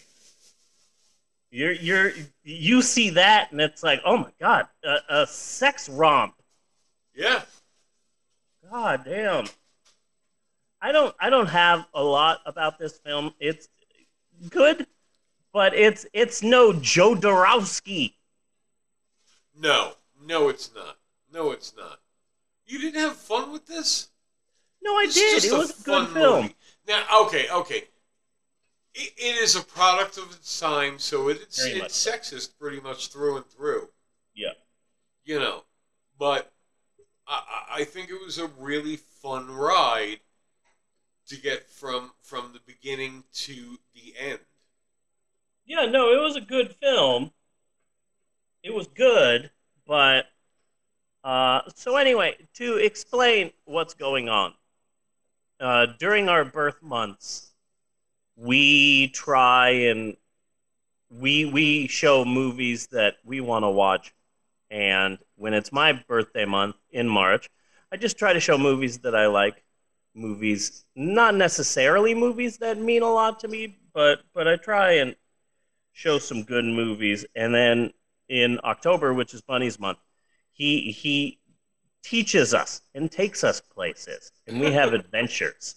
And this month, we are focusing on the one genre that we never touch on this podcast, which is Westerns. And we started out with with a great film that would have a lot of discussion, and then the quality of the film is slowly but surely going downwards the more we go into October. This film is fine. Yeah? It's fine. I think this is so much, and it's hard to speak about without giving away the end. Yeah. And the end is fucking dynamite. Come on. I did not see the ending coming, so I can say that. Yeah. And to me, this does not necessarily have to be a Western. We could take this the is not a basic Western. Premise. This does not feel like a Western. You could drop it pretty much anywhere. Mm-hmm. Yeah, this was not a Western, at all. Yeah. It felt like a bait and switch. It has the opening of a Western. You know, they've got the widescreen and the Technicolor and the Irving J. Salzberg presents, you know, in the biggest font that they can. Like, it felt like a Western, but it's a poker movie. Yeah. It's Rounders. It's Rounders. It's Rounders. It's a comedic Rounders. I never saw Rounders. And Henry Fonda is Matthew Damon. Jason Robards is John Malkovich. You know, you can just call him Matt. Huh? You called him Matthew Damon. And I'm like, wow, fancy. Matthew? Did I? Because I was having a hard time reaching either one of their names. Yeah. This cat behind me is trying to get a spin-off. I thought this movie was a lot of fun. I thought it was a really great ride. I think it progresses through the story nicely. Yeah. And has an excellent ending. It's mostly harmless. That's how I feel that it was. Mostly harmless. You know, it was a fine film, and I watched it. I had fun. It went places I didn't think it was going to go. The ending, I did not predict that ending, so that was a pleasant surprise. It wasn't a bad movie. It's also not a movie that It's not a movie that I would go out of my way to watch. But if I'm changing the channels and it's like, oh shit, A Big Hand for Little Lady is on channel 82. Yeah. Yeah. It's like, I got nothing to do. I'll watch this. So yeah, it was mostly harmless. Yeah. This was one of those movies that I found like late at night where like I probably couldn't sleep and I knew there wasn't going to be anything on and I was flipping around and this came on and I was like, fuck it. You know? Yeah. And was just really pleasantly surprised. This and Master of the Flying Guillotine. Same story for that movie. Love that. Oh, Bunny. Yes. I was going to do this during Bunny Versus, but I'm high and hungover. So, like, the high is being brought down from the low. And I was going to do this on Bunny Versus, but I just... So you saw the first episode of TV's Westworld? Yes. What were your thoughts there? Interesting, but I haven't gone back for some reason. Yeah? I thought the premise was set up pretty interestingly and like, wow, this is a place where people can go to be complete scumbags. Yeah. Yeah. I imagine there are some people. I imagine there are some people out there who go there to be heroes, but no, people go there to be fucking bastards.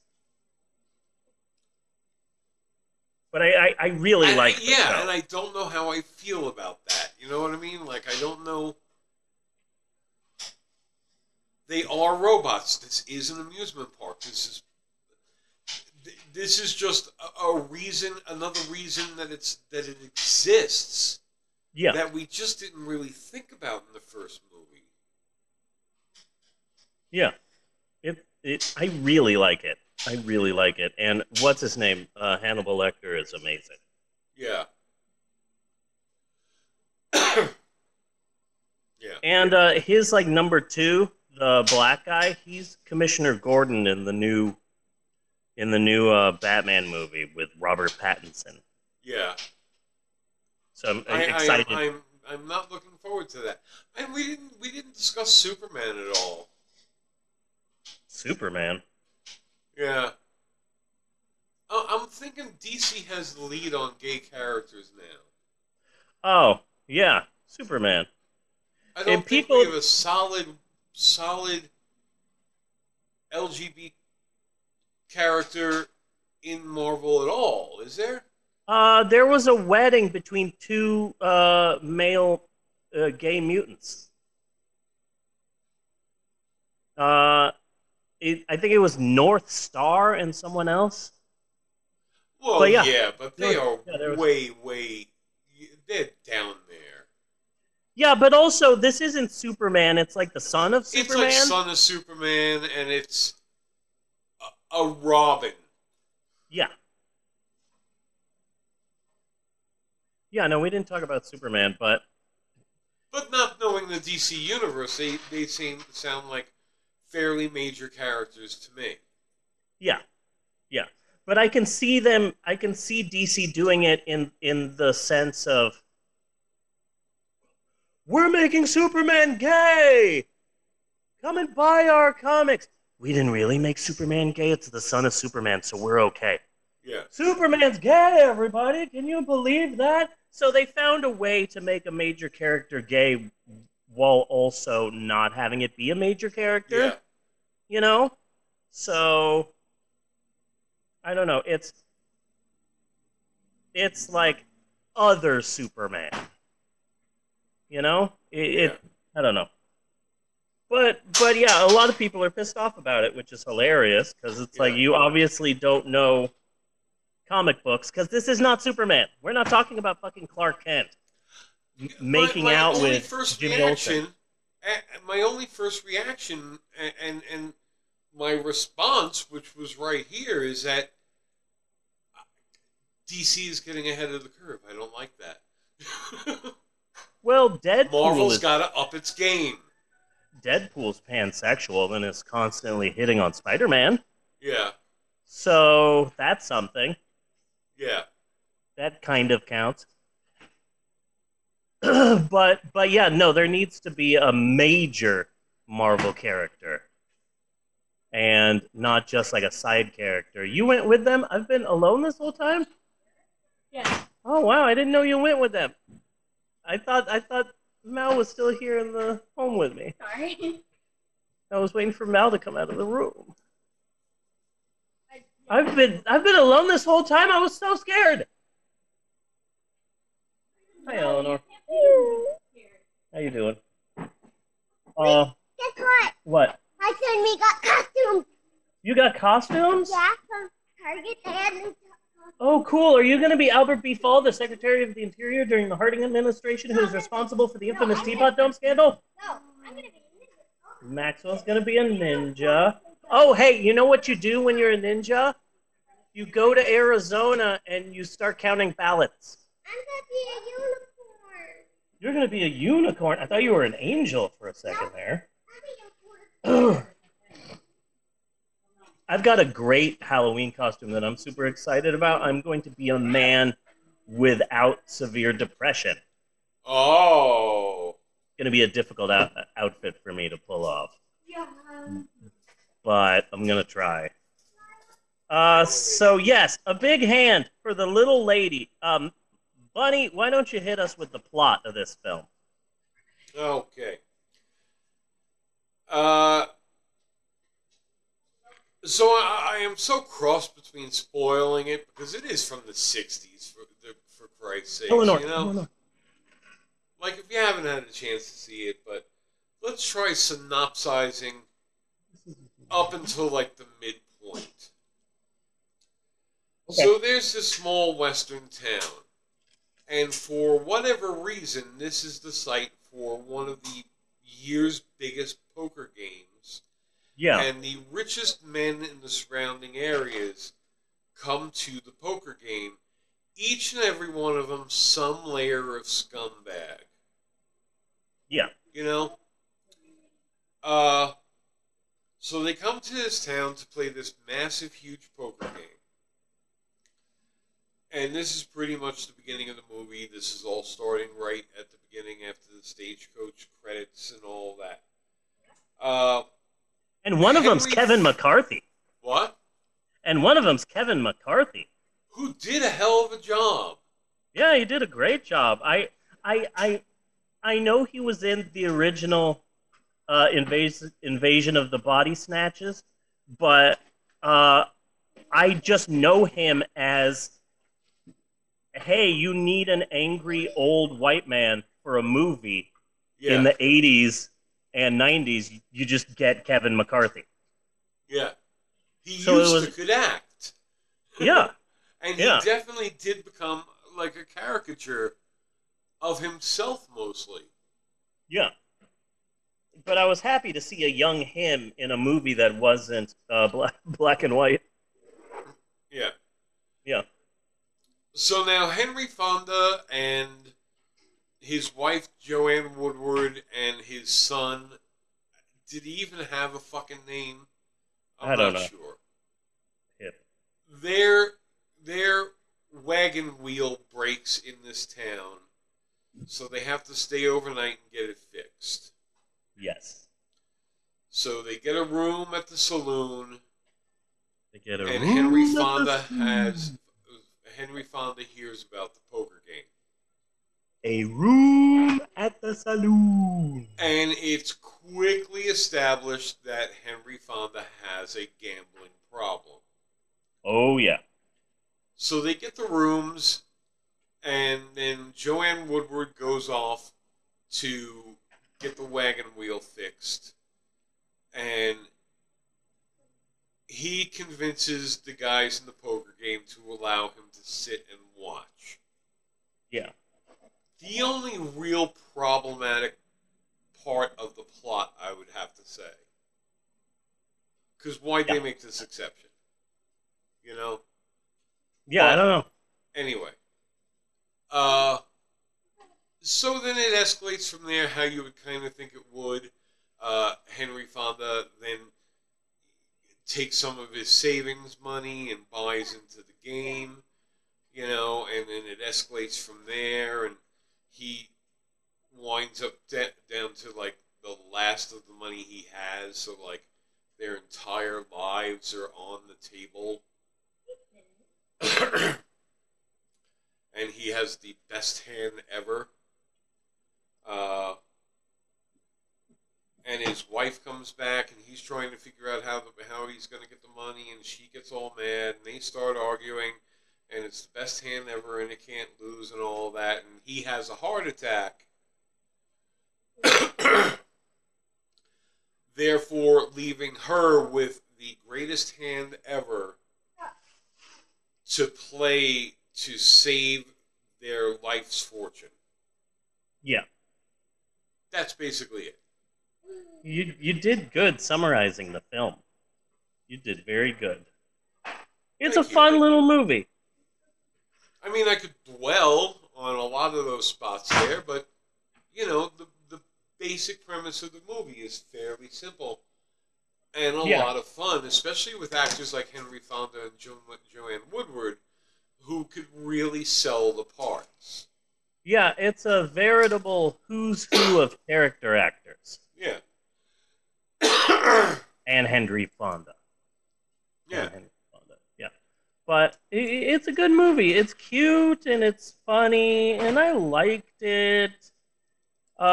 It started out as a TV play that was performed on the DuPont Show of the Week. They would do live plays on the air once a week.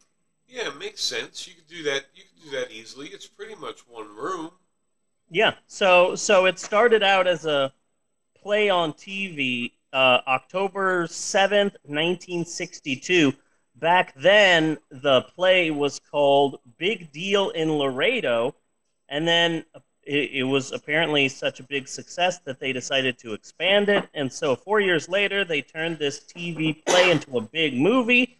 In the UK, A Big Hand for the Little Lady was titled Big Deal at Dodge City, which is a total lie. I saw movie posters for that. I saw movies posters for, Big Hand in Laredo, or what did you say? Big Deal at Dodge City. No, the and one before that. Big Deal in Laredo. Yeah, Yeah. Big Deal in Laredo. Yeah. Fun fact, the barman in the movie, he got his start in theater, and he was hired to be in Big Deal in Laredo, the TV play, and then he did a few other little plays and stuff. But when the director signed up to make A Big Hand for the Little Lady, he went back and watched the DuPont show of the week and said, okay, I'm going to recast everyone. I need that bartender. Yeah. The bartender from the original play, I need him. And so the director gave him the same part, despite the fact that that guy just did small bits of theater and had never acted in a movie before. Yeah. But the director's like, I've got to have you. So that's cool. Anywho, apparently, so my kids are back, and they have purchased, put the tag in. You've got that the wrong way. Okay, there you go. So Eleanor here is a unicorn, and you look amazing. I'm jealous of that outfit. You're a unicorn? Yeah, they're a unicorn. And then Maxwell's a ninja. Nice. So Maxwell is going to fail at proving that the election was a fraud. And we got sushi too. You got sushi? Oh man, sushi! I love sushi. Me too, sushi. And what's your costume, Mal? I'm an old person. An old person. Great. With one weird hand of nails. Yeah. So that was the big reveal. Mal's gonna have to practice the old person lines. Yeah, you're gonna have to practice some old person lines. Get Off My Lawn is a classic. You should learn the monologue from the episode of The Simpsons where all of the employees of the power plant go on strike, and so Mr. Burns sends union busters to bust them up, but they're all old, and it's like, we can't bust heads the way we used to, but we have our ways. One way is to tell them stories that don't go anywhere. Like the time I took the ferry to Shelbyville, I needed a new heel for my shoe. So I decided to catch the ferry to Bougainville, which is what they called Shelbyville at the time. So I tied an onion to my belt, which was the style at the time. Now to take the ferry cost a nickel, and in those days, nickels had pictures of bumblebees on them. Give me 5 bees for a quarter, you'd say. Anyway, the important thing is that I had an onion on my belt, which was the style at the time. They didn't have white onions on account of the war. So you could only get those weird yellow ones. That's most of the monologue, and I'm pretty proud of myself for remembering it. I almost got it perfect. Anyway, I watch a lot of TV. That's all I have for this week's movie, A Big Hand for the Little Lady. My review is mostly harmless. It's cute. It's nice. It's fun. It's fun. I wasn't expecting the ending. The ending was quite a surprise to me. This was fun. And there's all of these character actors. It's nice seeing Burgess Meredith. It's nice seeing Jason Robards. Yeah. It's nice seeing Kevin McCarthy and all of these people. Like, it's cute. It really is a bait and switch because, like, I was expecting a Western and this isn't a Western. Yeah, no. But like, it's nice. It almost feels like a musical, but there's not really any musical numbers. No. Except for one at the end, kind of. But it feels like a musical. So it really is like I'm surprised that like in 1966 they were still wheeling out like Westerns. Yeah. I picture Westerns as like a 50s thing. But this one almost looks like one of the last of its kind. Yeah. Yeah. No, I'm good. I don't like Skittles. It's a buffalo. Yeah. Yeah. So yeah, I get that. But yeah, this was cute. I found the entire thing for free on Daily Motion. Oh yeah? So So if anybody wants to watch it, it's right there. And it's a pretty decent quality, too. It's a cute movie, and I liked it. Nice. It was all right. So, Bunny, So now it's back into your hands. What? So now movie selection is back in your hands. Oh, it is? Oh, I thought I had one. We had one more week. No. Oh man, I was so excited to see like what is worse than this. I thought you were gonna do something really horrible. You know, for like the end.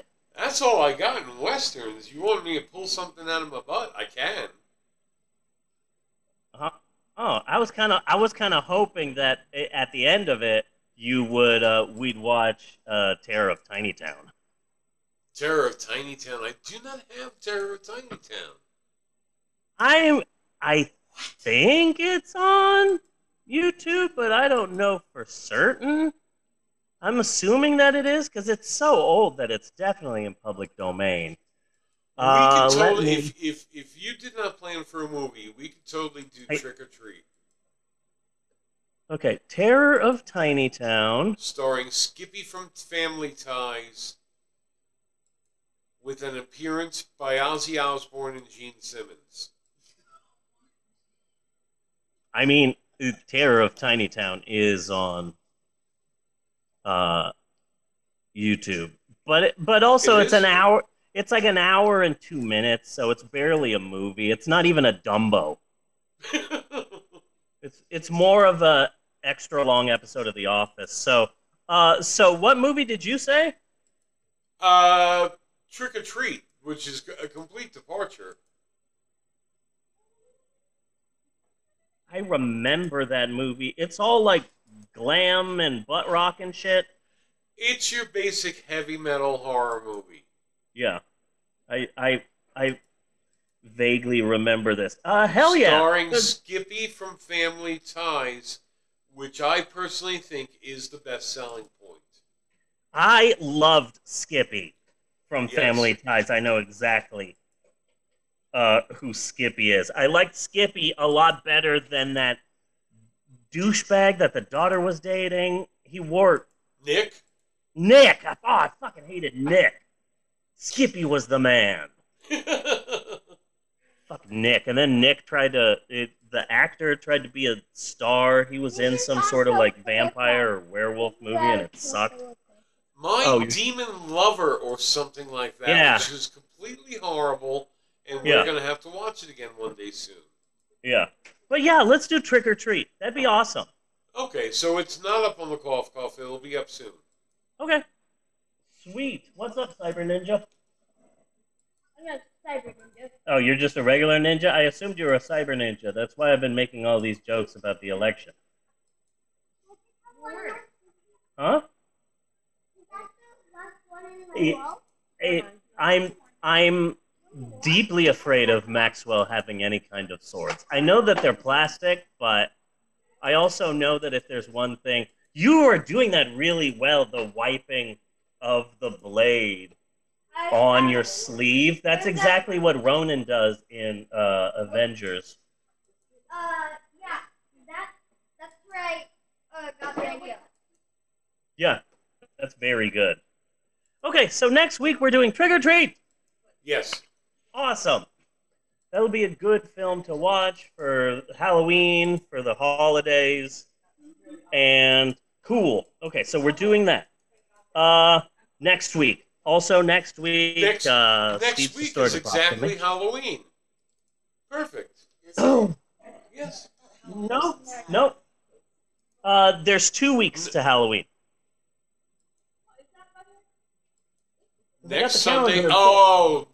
Sorry. That's next Sunday's 24th, and then after that's the 31st. Oh, okay. Oh well. So, we'll each pick a Halloween movie. So you've picked Trick or Treat, and then the week after that, I'll find some Halloween movie. Good. For us to watch. Plan. Yeah. So this is a good plan. So we've got 2 weeks of Halloween movies. Next week we're doing Trick or Treat. But now that I'm looking back at this episode, the highs and the lows, the ups and the downs, The Halloween timeline is a mess. Everyone should go see the movie Lamb.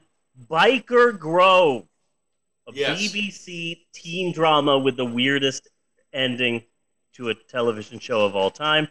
And a big hand for the little lady.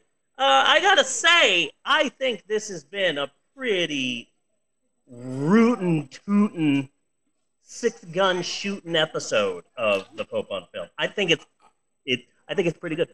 I think that even though you hated the movie, it was a damn good episode. Good, because I also felt that it was a D-word good episode.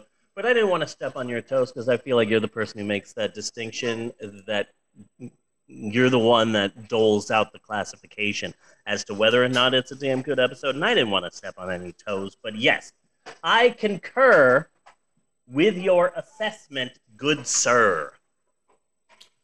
So until next week, I am Bunny Williams. And I am Reverend Steve, and on behalf of Amber and Mal and Eleanor and Maxwell and Natasha and the cat and everybody else, I just want to say thanks for listening, and we will see you next week, you godless heathens. Oh, you're shuffling like an old man. That's very good. Shuffling.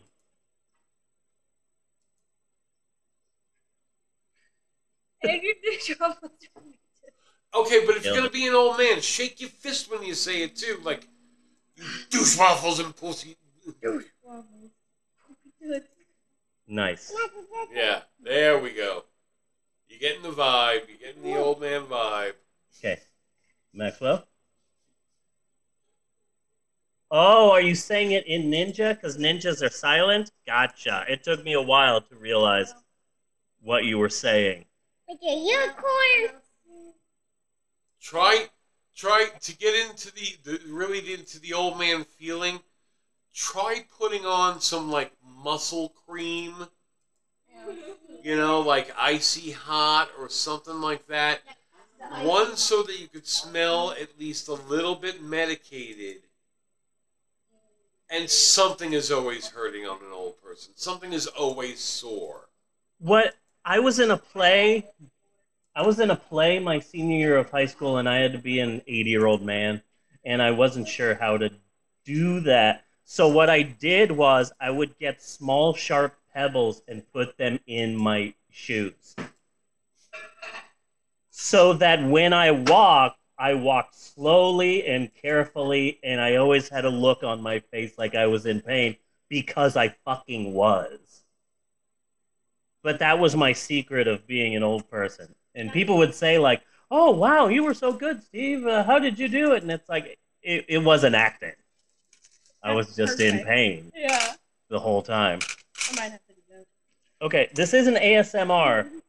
Please don't juggle your Skittles, okay? I'm trying to wrap this up. Oh, nice. Do-do-do-do-do. Do-do-do-do-do. Do-do-do-do-do-do-do. Skitty-papa-doo-wow. Cut and print. That's a wrap. And print.